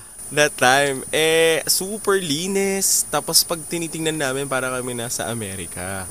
That time was Are You the Next Big Star, right, Charvin? Yes, Are You the Next Big Star? Are You the Next Big Star na audition. So umalis kami ng bahay ng 6 a.m. Okay. Going to SM Marikina. And then, dumating kami doon ng mga 6:45. Okay. Nasa dulo na kami ng pila. Oh. Grabe. Ganun siya, grabe. Ganun siya kalala. And then, anong oras kayo nakapasok? Or yung turn nyo? Hindi kami nakakanta. Hindi pa. Bumalik pa kami kinabukasan. Anong oras kayo pumunta the next day? Hindi. Nung sumunod naman na day na yun, kasi na lang kami. Tawag dito? Naka-queue na kayo. Pang-anim ka ba nun? Oo, naka-queue na kasi kami. Yes. Naka-queue ka na nun. Okay. Pagbalik namin, yung kung ano na yung huling pila na nandun. Pero Right. syempre, kami nun, kasi sabi, mayon, babalik pa tayo. So, anong oras yung nag-cut off? Alas 12 ng Grabe, umaga. from 6:45. Grabe. AM to Wow. 12 a.m. Grabe. Tapos that time na yon, yung mga nag-audition na yon, 150 lang yung ipapasa. And what happened to your audition? Ayun. Paano ba to? Kasi ganito yun, meron kasing eksena, every time pa magkasama kami ni Charvin mag-audition. Every time na mag-audition kami, lagi ako yung nakakapasa. Tapos si Charvin yung laging umuwi. Every time yan, pa magkasama. Okay. May sumpa po, may sumpa. Nasira lang ang sumpa nito lang sa Itbulaga. At least may nakapagsira ng sumpa, di ba? Kasi sinabi ko sa kanya, hindi na mangyayari yung sumpa ngayon. Kasi that time, nag-audition kami, sabay kami nag-audition sa Be The Voice. And hindi ko sinabi sa kanya yon ng araw na yon na darating ako. Kasi pumunta pa siya sa bahay ko noon. Kinuha pa siya nung pang-spray sa throat niya. Kasi nawalan siya ng voice. Ano niya pa ako, nakita niya pa ako dito sa bahay. Tapos, hindi niya alam, nung bumiyahe na sila, nag-ready na ako papunta ng Grab, papunta ng Itbulaga. Tapos nung pumasok sa Itbulaga, nagulat siya, parang familiar sa akin yung nakaupo. Nagulat siya, nandun na ako. Nauna ko. Promise, gulat ako. Nauna pa ako. Kaya nung time na yon, tuwa ako nun kasi nasira nga yung sumpa kasi nakapasok siya. Actually, yan na yung pangalawa, Charles kasi yung una yung Protege. Diba? Yes. Oo, yun yung Protege. una. Sa Channel 7 din. Kasi that time naman, tawag dito, yung grupo nila yung pinili ni Glock 9. Grupo. So, ano yung parang boy band? Meron kasi akong acoustic group, R&B kami. So, sa Protege, pwede kang solo, pwede kang group. Pasok po kami sa group kay Glock 9. Tapos si Kuya Lucky, siya naman yung solo. Kaso, ang kailangan ng doon, Kuya Lucky, di ba, isa lang talaga. Oo. Medyo mahirap yung audition doon sa Oo, Protege. mahirap yung part na yun. Pero kung sa ibang mentors kami na siguro pasok kami kay JR, ganyan. What was your most embarrassing moment sa contest? I'm sure meron yan. Ano yung nakakahiyang moments niyo? Ako naman during nasa sa school naman na contest, buwan ng wika. So kumakanta ako ng Ang Bayan Kong Pilipinas, lupain ng gintot, pumuyok ako sa part na yun. So yun, lost ako doon. So after noon, sabi ko, kailangan paghandaan talaga. Pero sa yung mga malakihang competitions? Yung sa Kuwait na contest ko, malakihan siya, buong Middle East siya actually. Kaso lang, pare-pares kami ng song choice. Anong kanta yun? Hanggan. Ano ba yun? Dapat iba yung kakantahin ko, kaya last minute change ako. Kasi parang puro hanggang, ganyan. Tapos yung kumanta ko ng Magsimula Ka, kumbaga parang pa rin, pasok pa din, classic pa rin siya. Pero memorable siya, tsaka hindi ko makakalimutan talaga yung part na yun. Tapos ayun nga, nanalo rin ako doon, coach. Kaya I'm so happy. Oo, pero Buti na lang yung embarrassing moment mo is kasi parang pare-pareho kayo ng Pare-pares kami, yes. Yung parang pumunta ka sa party, tapos pare-pareho kayo ng suot, di ba? Oo. Tapos bukod pa sa kapareho mo ng suot yung ibang tao, kamatch mo pa yung tablecloth. Totoo. Buong Middle East din, parang botohan siya. Parang ang embarrassing part, nadadaan sa boto. So dapat, di ba Kuya Lucky, alam mo yung contest na yun? I know. Kasi sinabihan ko na kasi siya na huwag na sumali doon kasi nga may dayaan lagi. Ayun. Pero Lucky, ano yung most embarrassing moment? Ay, Diyos ko. Inaalala ko to sa isang competition. Ewan ko if nandun kayo, Charvin, nun. Nung time na kumanta ako na bunutan yung kakantahin. Bunutan. Yes. Doon ako. Tapos, ang nabunot sa akin is How Am I Supposed to Live Without You? Michael Bolton. And that time, hindi pa ako sanay gumamit ng mga techniques. Right. So, I sang the song in full voice. Okay. Ang taas sa boses ko.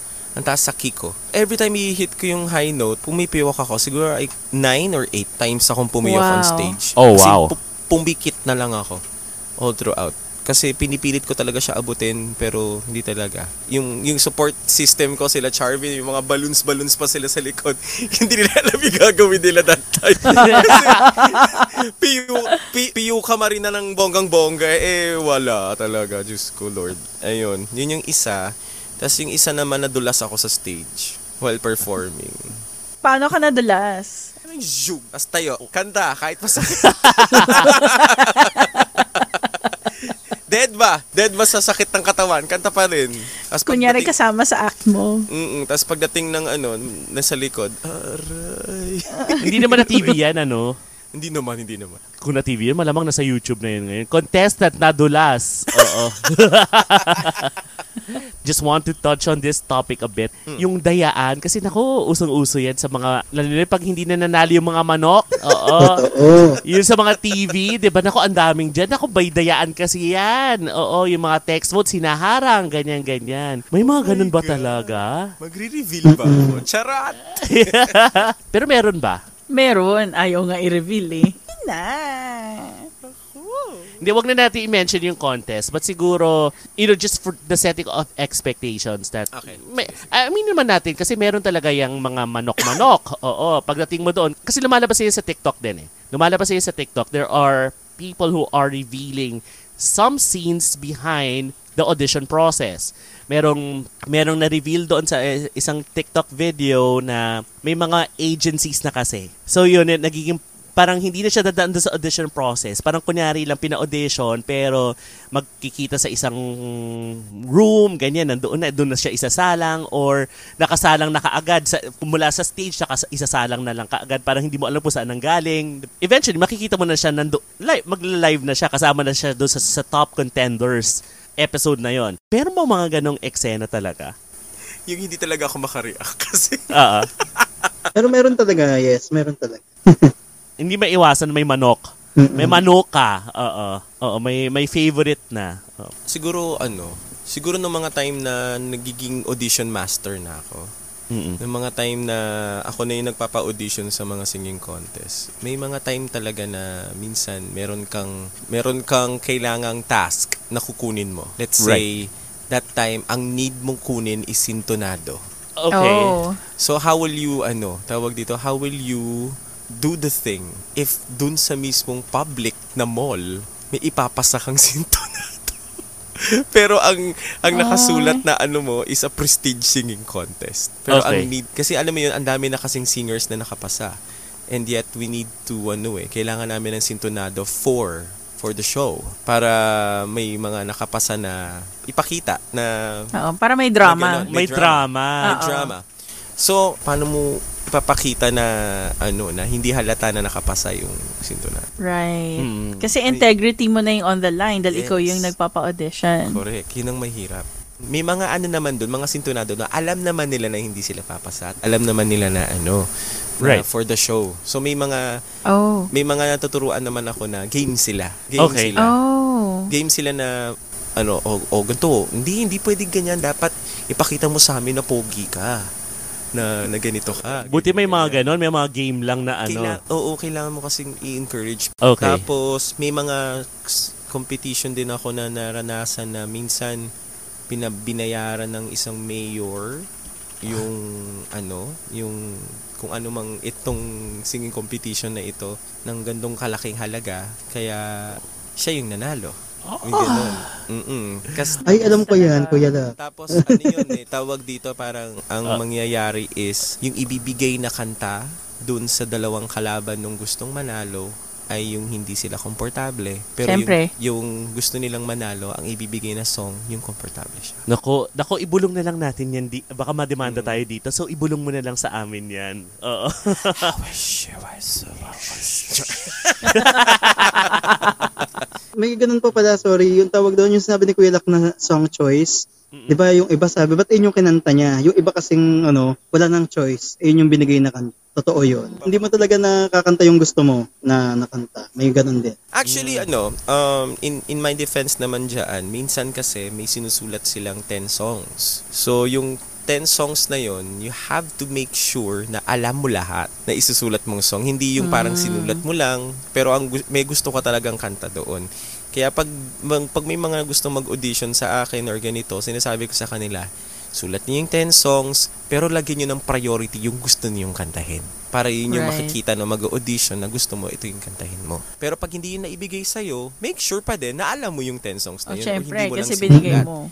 Kasi pag napili sila doon na alam mo lang na pinili mo lang, pagagalitan ka nung ba't sinulat-sulat mo yan? Kasi ibabalik sa kanila yun na sabi nila, hindi naman ito yung gusto kong kantahin, ito yung gusto ko. Ilan ba yung pinasulat namin kanta sa inyo? Ba't hindi nyo alam? Ibabalik sa kanila yan. Right. Kasi may mga ganun talaga, 'di ba? Na parang ini-expect nila na parang hindi, kailangan ko lang punuin yung listahan. Pero oo, yung iba ganun. yun lang ang mahirap. Kaya minsan, dapat you have to make sure na yung sinulat mong kanta ay nandun sa list mo. Kasi pag wala dun sa list mo, at yun ang pinakanta sa'yo, dun ka na magreklamo. Kasi may mali. Okay. I'm wondering how you guys deal with losing. Like yung pag hindi kayo nanalo sa isang competition. Kayo ba yung tipong nagre-rebelde na ayoko nang kumanta and then 2-3 months na wala and then babalik. Noong umpisa, yung sa mga audition pa lang, hindi ako makapasok-pasok. Parang ayoko na sumali. Parang ibang line na yata ako, hindi na ako sa singing. Pero dahil laging ganon, nasanay na. Kaya pag nanalo ako, parang talaga ba, nanalo ba ako? Kaya maganda talaga yung hindi ka mag-expect kesa sa mag-expect ka. So ayun po yung natutunan. It's not about winning for me. Kung ibigay, thank you. Kung hindi, at least I gain experience. The more na na-experience mo yung, katulad yung sa Be The Voice example, yung na-experience mo yung ganun, may natutunan ka ngayong ability na naman sa pagkanta. Kung paano mo siya i-express. Kaya every time may sasabihin ako sa mga aspiring singers na gustong sumali sa mga competition, huwag kayong madidepress pag natalo kayo or hindi kayo nakuha sa audition. You just take it as an experience na pwede ninyong balik-balikan, na doon kayo matututo na ito yung, kaya siguro hindi ako nakapasa, it's because may mali ako dito sa part na to. Doon ka ngayon magti-training ng ganito para pa sa next na sasali kayo, alam nyo na kung ano yung mali na nangyari sa inyo nung umpisa. Marami naman kasing opportunities na kung ibigay sa'yo, di okay. Dumating na kasi ako sa point na parang ayoko na talaga sumali after nung tawag ng tanghalan. Parang tapos pipila ka na naman, ito na naman, may stress ka na naman sa kakantahin mo, ano naman ba yung bagay sa'yo, or ano na naman ba yung gagawin nilang magic. Charot! May hugot. Oy, teka lang, linawin natin. Hindi naman necessarily sa tawag ng tanghalan yung may magic ha. We're just pertaining overall na in some competitions, there might be magic. Kaya nga natin na pag-uusapan in certain parts na parang may mga contest talaga na posible na may magic na nangyayari. But it's not necessarily, baka maisipin ng mga tao, ay naku, sa tawag ng tanghalan may magic. Not necessarily ganon ha, baka mademanda tayo. So, ang sinasabi natin is that in totality, you could expect that there are some competitions that will be pretty straightforward na may mananalo, may matatalo, pero may ibang competition kayong sasalihan na hindi nyo inaasahan, may hiwagang nagaganap. Kaya tawag dito, ang mahalaga lang talaga dyan, ang naaalala kong sinabi sa akin ng isa sa mga premier OPM legends, si Richard Reynoso, nung time na magkasama kami sa A Song of Praise, ang sinabi niya sa akin is, hindi mo naman kailangan manalo eh. Ang kailangan mo lang dyan is tumatak ka sa tao. So pag tumatak ka na sa tao, madali na yan eh. Yung tahak mo as a singer and as an entertainer. Kasi ikaw yung maaalala nila.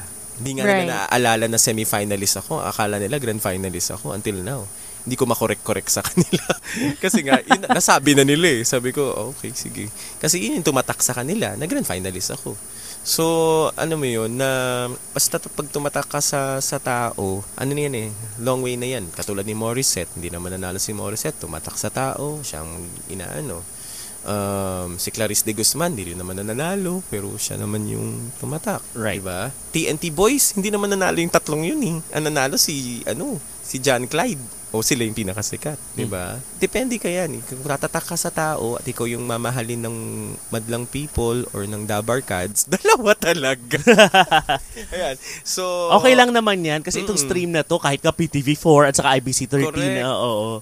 Ayan. So, kung tumatak ka man sa tao, katulad na yun, hindi naman ako madalas nakikita pa sa TV, pero every time pag may nakakakita sa akin, andun pa rin. They still know me. Masarap sa feeling. Masarap sa feeling na may mga tao na napasaya ka ng mga time na yun. So, ayun, okay na ako dun. Hindi ko naman kasi hinahangad na super, yung super sikat na hindi ka na makakakilos. Kasi minsan, di na yun masaya. Hindi mo naman kailangan yung fame eh. Hindi nandyan yung saya eh. Ang nagsaya dyan yung suporta ng mga taong mahal mo no nagsisimula ka pa lang. Kaya dapat sila pa lang, sa umpisa pa lang, kung sino yung mga sumusuporta na yon, huwag mo silang pababayaan. Lagi lang dapat yan nandyan sa'yo. That's really good advice. Yeah. Actually. Even yung advice na binigay sa'yo ni Richard Reynoso. I like that. Teka lang, yung mga demographic natin, Maddie, ng 18 to 22, baka hindi nila kilala si Richard Reynoso. So, si Richard Reynoso, mga kaibigan, siya pa yung kumanta ng paminsan-minsan. I'm sure, kinakanta yun ng mga tito, daddies nyo, oo. Lalo na pag nasing sila pa, minsan. Siya yung pinaka-hit song talaga niya yun. One of those people really behind Aesop talaga, di ba? A Song of Praise. Yes. Although si Charvin kasi nagja-judge na rin to ngayon sa Kumu, 'di ba? So nagla-livestream kayo pareho sa Kumu, nagja-judge kayo pareho. Pero si Lucky kasi, you got to be really the audition master for Tawag ng Tanghalan eventually, right? Ano yung mga particular na hinahanap mo sa isang mahusay na singer to be considered for, let's say, Tawag ng Tanghalan? I'm sure maraming quirks kasi depende sa contest eh. Pero ano yung particular na ikaw sa Tawag ng Tanghalan? Anong hinahanap? Hindi ako sa pagpapa-impress kasi talaga. Kasi pag nagpa-impress ka sa harap ko, hindi kita ipapasa. Hindi talaga kita ipapasa. Kasi hindi mo naman kailangan magpa-impress eh. You just need to express the song itself. Kasi ang alam ka nila kasi lagi, pag nakita nila na may bumibirit na here, birit na there, akala nila papasa na sila doon. Minsan, ang audition, a cappella. Minsan nagbibirit sila, may time, may kumanta na naalala ko, may kumanta lang I Will Always Love You. Ang taas nung kino ng simulan niya.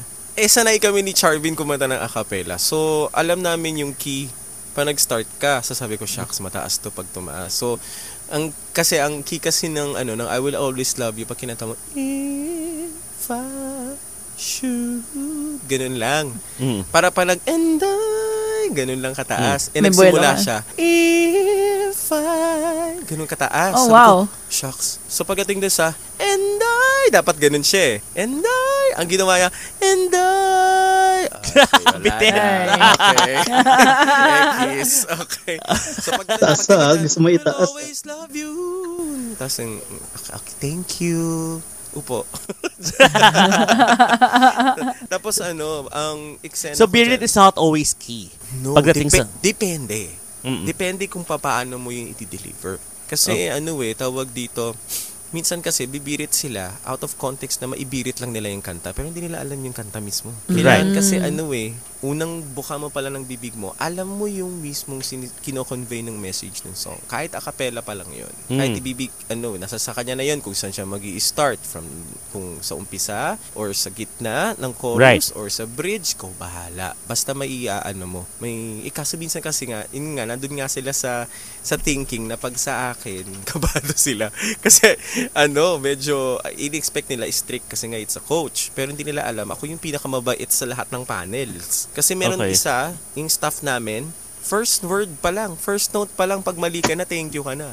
Wow. Kunyari, ang kanta mo, kahit isang siglet, kung paano, kung hindi ganun yung umpisa mo, kasi sabi mo, paano, thank you. Wala pa siya tapos, X na agad siya. Kaya minsan, I remember, medyo morbid that time nung audition namin sa SM Bacoor, may tumalon sa 4th floor. What? Kasi, hindi natanggap? Oh, no. Oh, wow.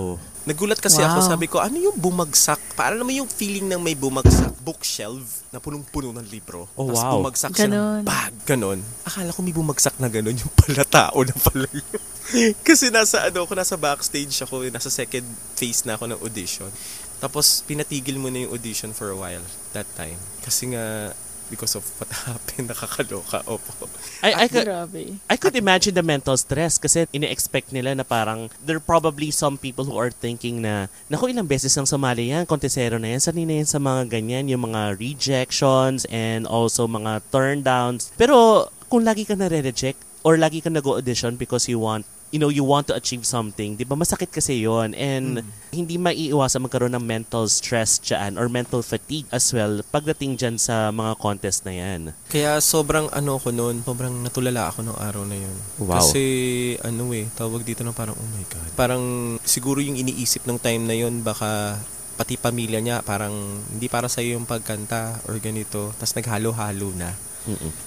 So, ayun. That time, tama lang na yung pakikitungo ko. Kasi syempre, nagsimula din ako as ganun as na nag-audition. So, I know the feeling pag gusto. May time may umiiyak sa akin, Kuya, sir, ipasa nyo na po ako. Sabi ko, kapatid, kahit ipasa kita, hindi ka rin ipapasa sa susunod na round. So ngayon, sinasabi ko na sa'yo na you have to work on it para pagbalik mo, okay ka na. Kaysa naman mapahiya ka, ipasa man kita, hindi ka rin naman ipapasa dun sa sumusunod, di ganun din. So at Right. least manggaling ka na sa akin na hindi ka na nakapasa kasi hindi ka rin naman tatawagan pagdating mo din doon. Di ba? Right. I'm just curious now, sobrang kasing nakaka-stressful din yan. Are there psychologists on site at least na parang to help with those who got turned down? Lalo na, I'm sure may iba dyan humahagulgul talaga, diba? Yung sobra yung anxiety because yung kaba, diba kayo nga mismo kinakabahan na kayo pag sumasali kayo ng contest. Meron bang mga psychologists on site at least to help you cope na parang, hindi ka natanggap? Ano yung, para to at least counsel you to quickly or to help you at least cope with the stress? Ang natatandaan ko, medics. May Medics. mga medics Medics. na nandun. Pero hindi ako sure kung may psychologist na nandun. Right. Okay. Medics lang. That's something that probably siguro yung mga... Okay. I think magkakaroon yata ng ganyan kung kids. Ah, Sa kids may ganun eh. Kasi kailangan may kausap yung mga bata na ganito for them to play or ganito kasi minsan ang hirap I remember this show. Ano yung show na may mga kids na nagbibigay ng sa ABS? I forgot the Princess Asia. The Big Princess Shot Asia. The Big Princess Shot Asia. sata. Little The Big, Big Shot. Shot. Little Big Yes. Shot. Yun. Kasi Little Big Shot. naging coach din ako nun sa Little Big Shot kami ni Froilan and puro kids yung tinuturuan namin. And then Right. meron kaming kasama na psychologist na nag-guide din. Pero I think tama ka, coach, nung dapat ka kahit sa adults may ganun. Para, Oo. no? Yes. I mean, kasi for the kids, I get it because you want to guide them. Probably know how it feels to be defeated, diba? But at the same time, syempre alam mo yung coping mechanism, medyo iiyak pa yan, magwawala ng konti. Pero sa adults kasi, it's a different kind of stress because a lot of these conteseros are also banking this. Madalas natin narinig to sa mga storya nila.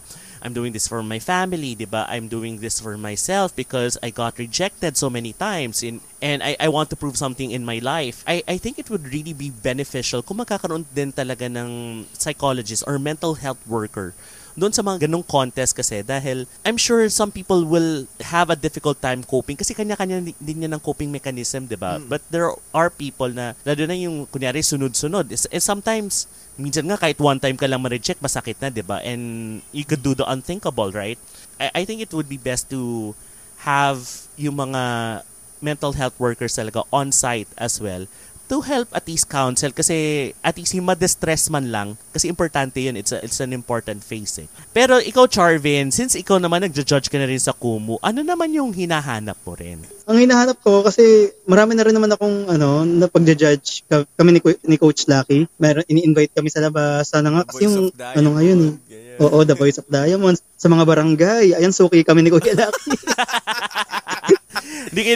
Si Lucky hindi nagbabarangay contest pero nagja-judge sa mga barangay. Nagja-judge, yes. Tawa kami ng tawa lang pag magkatabi kami niyan, Diyos ko. Oo, alam na kasi yung hinahanap. Alam na namin kung ano yung hinahanap namin eh. Kaya parang, Diyos ko, ito na naman tayo, Charvin. Hindi tayo handa dito. Diyos ko. Oo. So hindi ako technical. Kumbaga parang ako, basta maramdaman ko yung song, talagang kasi nga hindi kami madadaan sa pa-impress. Given yung ibang contestants inborn sa kanila. Ayan, may impress kami. Bagay sa kanila yung mga biret. That's fine. Pero yung ibang nagpapa-impress, hindi talaga. So, important talaga yung song choice, tapos the way they delivered. Malinis. Ang mahalaga sa akin, malinis. Kahit simple lang siya. Pero ramdam. Pero yung mga R&B, yung may mga kulot-kulot, particular din po ako doon. As long as bagay sa kanila, alam nila kung saan gagamitin, kung saan nila ipa-place yung mga riffs and runs. Ayun po yung hinahanap ko. Yung parang kahit ang tawag doon, yung ma-showcase nila yung vocal prowess nila. Kahit konting minutes lang. Would you rather sing solo or would you rather be with a band?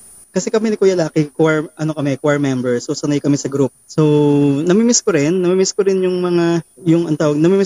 may mga group, may mga bands kasi meron din akong acoustic band before. Pero parang flexible po kami. So para sa akin, either mapa-solo or mapa-group. Game ako doon. Namimiss ko rin yung in a group. Kasi iba pa rin yung chemistry. Especially kapag maririnig yung mga blending nyo, yung nag-click na kayo. Yeah, actually Right. kami ni Kuya Lucky, the best kami mag-duet niyan eh. So namimiss ko po yung gano'n. Pero pag I'm on solo, ready rin po. Siguro Lucky. sa aking part, sawa na kasi ako mag-solo. So parang, naman, para for a change. For change, siguro pag yun nga, katulad niya, pagkasama ko sila Yumi, sila Kuya Steven, pag magkasama kami sa Ruletang Halan, or minsan kasi nung time na naggigig na kami sa Resorts World Manila, magkakasama kami. Kasi sanay ako sa Resorts World Manila na acoustic lang ako kasama ko si Kuya Molly. Masarap kasi yung pag meron kang ka-interact on stage. Kasi pag ikaw lang mag-isa, ikaw lang eh.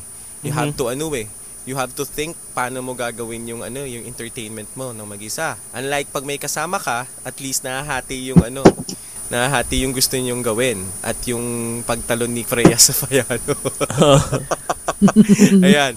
Tapos nasarap din kasi talaga pag may kasama. Katulad yan, pag si Charvin kasi siya ang aking duet partner in Crime Ever Since. So, may time pag gusto namin kumanta sa mga mall, like yung mga Magic Sing, yung i-eksena ka lang dyan sa mall, tapos kunwari, bibilin mo, pero hindi mo naman talaga bibilhin kasi wala kang pambili. Ayan, so ano po to? Tawag dito? Ano po yung mga special features nito? Chu-chu-chu-chu. Ganyan. So, pag na yan, pwede po ba namin i-test? Ganyan. Kunwari, chu-chu. Tapos, pauunahin ko muna kumanta si Charles. Tapos kumanta ni Charles, kakanta ako. Tapos, mag-duet kami hanggang sa mag-request na yung mga tindera dyan. Ganyan. Eksena lang. The concert sa mall. Oo, ganun ang eksena namin lagi. So, tinawag namin yung Windangan Blues. So, every time na, Windangan Blues tayo sa SM Makati or sa SM Manila. Kung saan ganun ang lagi naming eksena. Kaso nung nag-abroad nga yung lolo mo, so hindi na kami masyadong nakapag-ganyan, eksena. Yung last yata yata is nung birthday ko, no?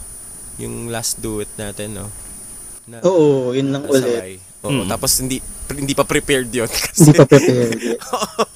Hindi pa prepared pa nung time na yun. So, yun, mas relax siguro ako kung may... What's an important discipline for a contesero? Important discipline, coach. Parang tinetest niya kung gaano kakatsaga eh. Sasabihin din to ni Coach Lucky, your time will come. Talagang intay lang. Tapos, dapat by the time na sasali ka, dapat ready ka. Wala ka ng doubt. Parang you will let go na. You will shine on stage. Ganon. Kasi yung iba sumasali pero pigil pa. Dapat yung 100%, more than 100% ready ka na. Tsaka alam mo na kung paano alagaan yung boses mo. Tsaka yung discipline talaga para for your dream. Siguro sa akin naman, in regards to discipline, siguro attitude-wise. Kasi lahat naman siguro ng mga sumasali sa mga auditions, mostly dyan sanay na kumanta or minsan nakakakanta pero hindi pa sanay sa mismong eksena ng competition. So, siguro yung undiscipline kasi yung attitude siguro na keep your feet on the ground always. Kahit ano man yung marating mo sa sa contest na yan, manalo ka man o maging champion ka man, huwag mong kalimutan kung sino yung mga tumutulong sa iyo nung nagsisimula ka pa lang. Yung lagi kong sinasabi sa kanila kasi ang kasikatan na yan, magfi-fade yan in the long run.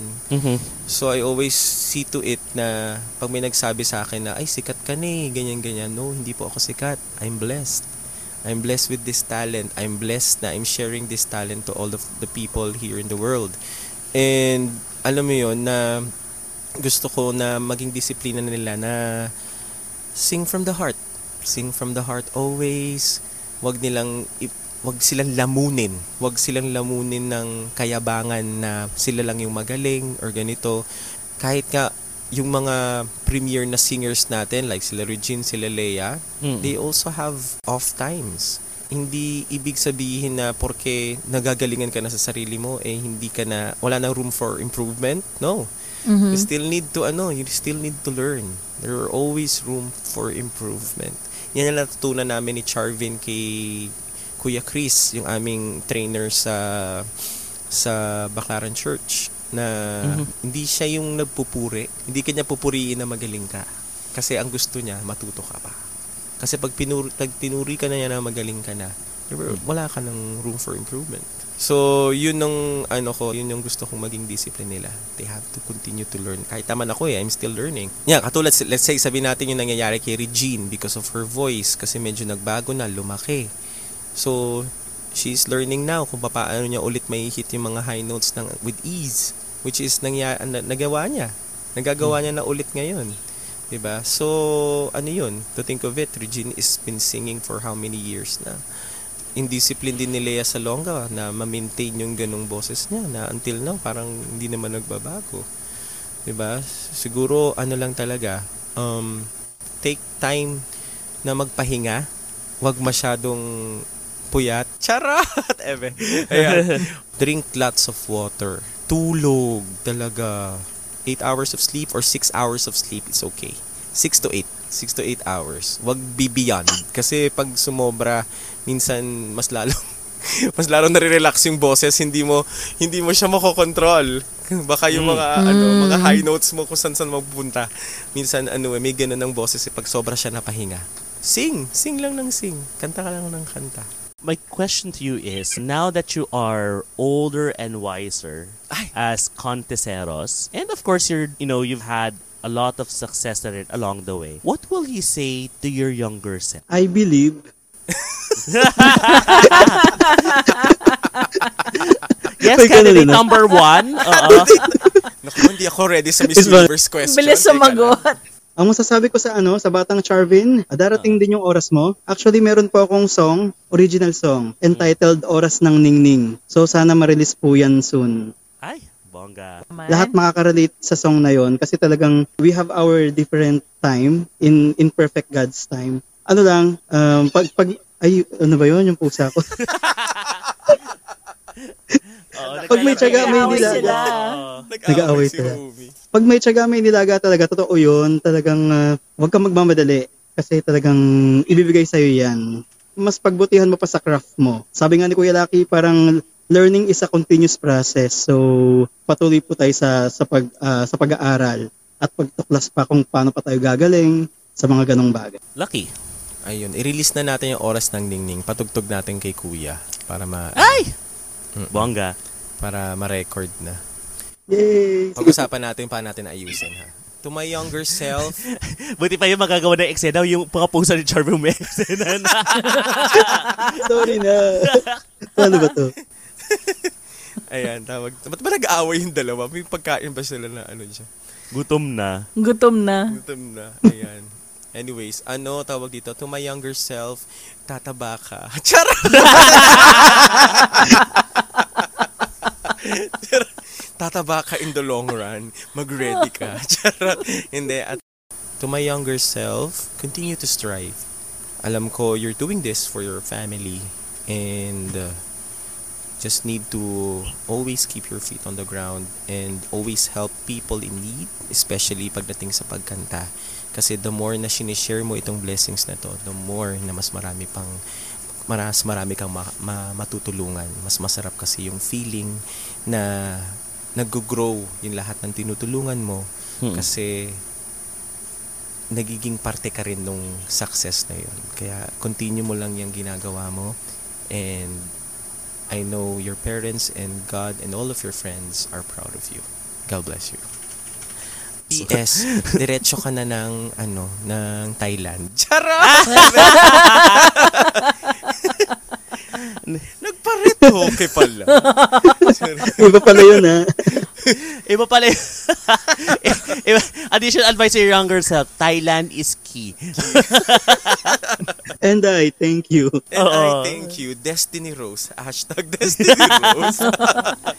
I just want to touch on this a bit, given that, we are in a pandemic, right? And, a lot of the conteseros, sometimes, sabi natin, marami talaga nagfe-fail dyan sa mga pa-contest din. We are now in a digital age, right? And there's a lot of technologies. You can release your music on YouTube, Spotify, and all musical platforms, right? Or music platforms. Ano yung masasabi nyo doon sa mga taong gustong i-explore yung route na yon? Because I'm sure, being a contesero is just one way, di ba? To get discovered. Because a lot of these people kasi, naalala ko dati sa Kumu, there was one stream na pumasok nagsisimula pa lang ako noon, may isang tao pumasok dun sa stream ng isang kaibigan natin, si J-Mo or si John Mojica. Ang tanong, paano po ba pumasa sa mga PBB auditions? Because I want to be successful. Ang in-advise namin sa kanya is that hindi naman road to success yung PBB.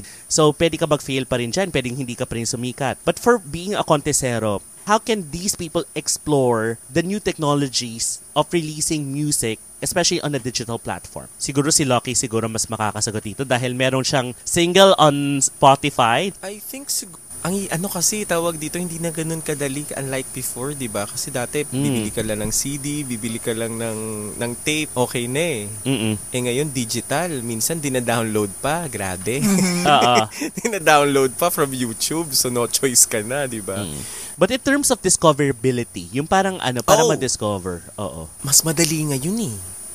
Mas madali ngayon kasi kung mag-TikTok ka lang ng ni-record mo or something. Ayun, May malikot. Oo, sa ilalim ng paa ni Charvin. Yung mga pusa. Ngayon pa talaga sila naglaro. Oo. Bati na sila. Pati na po, yes. Mas madali na ngayon eh. If I'm going to give them an advice, siguro if they're going to create songs, ang gawin nilang inspiration is si Bruno Mars. Kasi si Bruno Mars kasi binabalik yung lumang generation ng kanta eh. Na may taste ng new generation. Na maririnig mo yung new generation lyrics in a music na nandoon sa past. So, yung ganun na eksena na parang katulad din ng ginagawa ng Ben and Ben. Which is parang din siyang yung dating musika. Kasi aminin nyo na, ang musika noon is punong-puno ng punong-puno ng richness sa kanta eh. Aminin na natin yon kasi yung ngayon makanta mo lang makanta mo na lang, bigyan mo na lang melody or kahit ano, susundan na yan ng mga kabataan, pero nawawala na yung mismong essence ng song.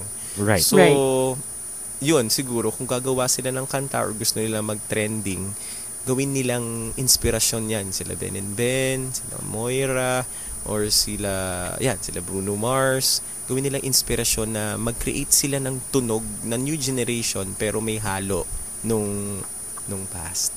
Fusion, parang ganon. Parang ganon, yes. Para mag-trending siya. Yun yung I think that's smart kasi by doing so, they can reach more audiences. They can reach the younger ones and the older ones as well, 'di ba? Kasi they are the ones who appreciate, as you said, yung parang yung music, yung arrangement nung kanta. And then syempre if it's modernized, yung mga kabataan, sila naman yung magiging interested as well. Correct. What's even smarter, Maddie, is makikiusap na tayo, Ben and Ben. Baka gusto niyo naman mag-guest sa amin. Oo. Promise na, magiging mabait kami. I-mention na rin natin yung mga sila Katrina Velarde, Regine Velasquez. Baka gusto niyo naman mag-guest sa amin. Si Katrina ba? Pwede ko yung message. Pwede yun. Ay! Kaibigan naman namin. Papulong na lang po sa kanya. Kasi sakto sa sked pupunta yun. Kasi mahiligin pumunta sa mga charities, mga ganyan-ganyan. Ayan. That's nice. Kinilig ako bigla. Ayan, si Katrina Velarde. Sino pa? Sino pa yung mga friends niya? Pakilista na, tapos paki-message na po. Madami naman sila. Ayan. Maddie and I are music lovers as well. Sana may mga guests natin. Gusto namin makipagkwentuhan din sa kanila. Lalo na yung Ben and Ben. Ako yung Ben and Ben talaga. Hindi tinigilan. Pero alam mo yun, I just love Ben and Ben. I have to say that I'm a big fan of Ben and Ben. Until now, hindi ako makaget over dun sa song nila na Leaves. I'm sorry. It's really my favorite song. That's a really nice song actually. Nung una ko silang napakinggan, kala ko hindi sila Pinoy. Parang tunog foreign talaga. Narinig ko yung Maybe the Night. Akala ko isa pa yun. Yes. They're really good. Let's all, mag-umpisa na pa tayo ng prayer vigil natin sa Road to Ben and Ben. Ano yung mga gusto niyo pang advice na ibigay sa ating mga kontesero? Lalo-lalo na sa mga nag-uumpisa pa lamang and naghahanap ng kanilang success bilang kontesero. Just know the meaning of the song. Yun lang. Just know the meaning of the song and sing it with heart. Everything will follow na. Yun lang. You don't need to impress us with your voice. Just express the song itself. Okay na yun. Totoo yan, Lucky, kasi minsan talaga meron talaga mga singers na parang as if parang binasa lang nila yung lyrics tapos kinanta na nila as is kung paano lang nila narinig but without really understanding it. Minsan nga yung iba, binabago na nila, hindi mo na makilala yung kanta. Oo. Na parang, ay, ano pala yun? Leaves pala yun. Akala mo new song, di ba? Yung Yun, pala. isa pa yan. Mali din yun. Yung ganyan. Kasi nasabihan ako ng isa sa mga original singer ng Stylistics before. Nung kumanta ako sa international concert. Then, isang singer ng The Platters, babae, Wow. nilapitan ako that time. Kasi kinanta ko yung You Make Me Feel Brand New. Nung first, yung first stanza, dami ko nang binago. So, kinausap niya ako, sabi niya sa akin, don't oversing the first part of the song. Sabi niya, you can do your ad-libs, you can do your whatever you want to do with the song after the first stanza and the first chorus of the song. Pagdating ng second, kaya pagpapansinin niyo yung mga magre-revive, yung first stanza and yung first chorus, as is yan yung original. Pagdating ng second, nagbabago sila. Yun yung technique. Kaya nung nalaman ko yung technique na yun, tapos ginawa ko siya nung mismong concert, pinalakpakan niya ako after. Kasi sabi niya, you did a great job. Ginanon niya ako kasi nagawa ko yung gusto niyang i-portray. Kasi nga naman, ba't mo nga naman babaguhin yung first part? Hindi malalaman ng tao yung yung mismong yung song. Oo, kasi yung iba din talaga totally naliligaw na. Kahit i-Google Map nila at saka i-Waze, hindi na sila nakakabalik. ligaw na sila doon sa Siguro, kanta. pwede yung babaguhin mo siya kung may limited time. Yeah. Kunyari, sabihin natin ang song mo is 1 minute and 30 seconds lang or 2 minutes. Siguro magbibigay ka lang ng konting hint nung simula bago mo siya baguhin. Kasi konti lang yung Right. Right. parang gano'n. Lalo na sa mga contest kasi usong-uso yan, 'di ba? Yung 3-minute song nagiging 1 minute lang, 'di ba? 1 minute 30, biglang putol. Oo. Si Charvin naman, anong ma-advise mo sa ating mga future conteseros or current conteseros? Marami tayong ways para mas gumaling pa. So, seek the help of the voice coaches. Kasi intense na yung competition ngayon eh. Sobrang maraming magagaling. Find your own sound. Kasi marami tayong katimbre. Ako rin, may mga katimbre din ako na singer. Pero eventually, we can find our own style. Ayun yung hinahanap ngayon eh. Kung paano ka mag-stand out. So, dapat magawa mo siya. Kahit wag mo i-push. Kung hindi ka piritera, hindi mo kailangan bumirit. You have your own ways. Tapos, it sounds cliche pero laban lang. So, we can do this all together. Laban lang tayo. Do you want to promote anything? I'm streaming every day sa Kumu, so please follow me at Charvin Mulako. And syempre, bago ang lahat, i-shout out ko muna si Shiny Potpot. Hindi pwedeng wala siya. Yun po yung basang part. Perfect, Maddie. This is perfect. Oo. Hindi pwedeng wala siya dito. Yes. Hello Shiny, I'm here. Excited ako sa 100 episode. Totoo pala yung pag 100. Oo, totoo 'yun. Pupush namin yan. Oo. You can follow me sa aking Sockmed accounts sa Facebook, Twitter, Instagram, TikTok, Laika. Lahat po 'yon Charvin Mulako. Tapos ang YouTube channel ko po, lagyan niyo ng official, Charvin Mulako official. Ayun po. Kasi Pa-ultra-rate din po. Pa-ultra-rate din po. Kasi vlogger din ako guys. Kaso ngayon ECQ. Kaya dito lang tayo streaming. Pero nagvo-vlog din po ako. So, sana po ma-follow niyo po ako. Nice. Thank you. Thank you, Besh Buds, thank you Charvin. so much. Thank you. Thank you. Lucky. Yes, of course. Facebook po at Lucky Robles 12. Instagram at Lucky Robles. TikTok, Coachy Lucky Roble. Naubusan kasi di kaya siya. Yeah, Coachy Lucky Roble. YouTube, of course, Coachy Lucky Robles. And Laika, i-ultra-rate mo na yan. At Lucky Robles 12. Everyday din po halos. Sa Kumu rin po. Just follow me at Lucky Robles 12. Of course, I have 2 songs po, 2 singles sa Spotify. This is Di Hakayaan and Nag-iisa. Just type in my name, Lucky Robles, and then type the title of the song. Abangan nyo lang po, kasi inaayos ko po soon to be cover album namin sa The Lounge. So, abangan nyo po yan. Wow. Nice. Lucky, baka naman pwede kang magpatikim nung chorus ng Di Hakayaan. Hindi ko na... Hindi yan! Ay, di ba yun? Ay, sorry.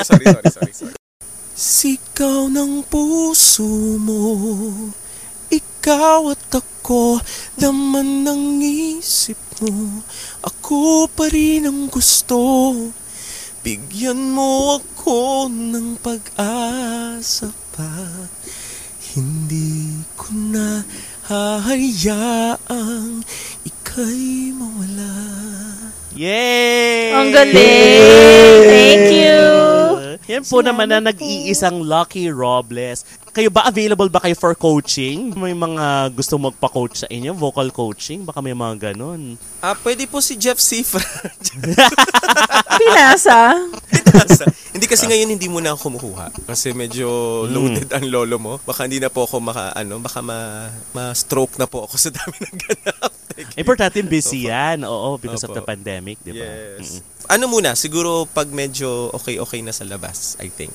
Mas gusto ko pa rin kasi talaga yung yung face-to-face na vocal coaching. Yes. Kasi pag naka-virtual kasi parang ang hirap turuan ng bata.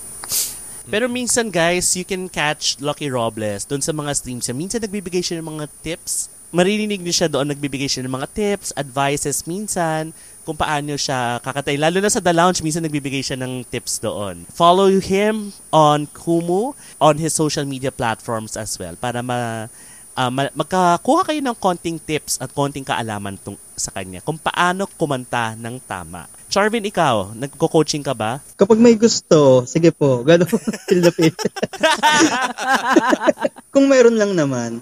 Thank you very much, Lucky Robles Thank you, and guys. Charvin, for joining us here on Besh Buds. Thank you po. Yes. Thank you you po. for saying yes to this guesting. Oh. Ang dami ko Always. natutunan today. Oo, actually parang bitin pa nga, 'di ba? I think there's still a lot of things that we could discuss, but malay nyo, kung magustuhan yung episode, malamang magigess natin sila ulit. At saka Yes. pangarap ko pong mag-guest dito sa Besh Buds. Ayan, natupad na agad, di ba? Natupad na agad. Ang Congrats. galing, naunahan mo pa si Shine. Oo, 100 pa siya. Oo, ilan pa yung hihintay niya? 97 pa. Love you, Shiny. But thank you guys, and this has been another episode of Besh Buds! Sabay ba tayo? No, I don't think so. Isa pa. Isabay natin Okay, silang apat at subukan natin ang apat ha. Game. Sige. And this has been another episode of Besh Besh Buds! Buds!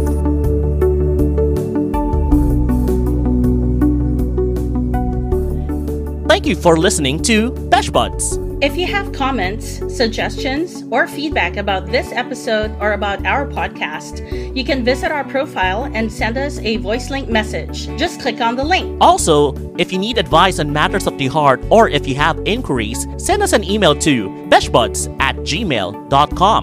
Follow me on Instagram and Kumu by searching Maddie M. Medina. And follow Super Sarit on Instagram, Laika, TikTok, Kumu, and Twitter.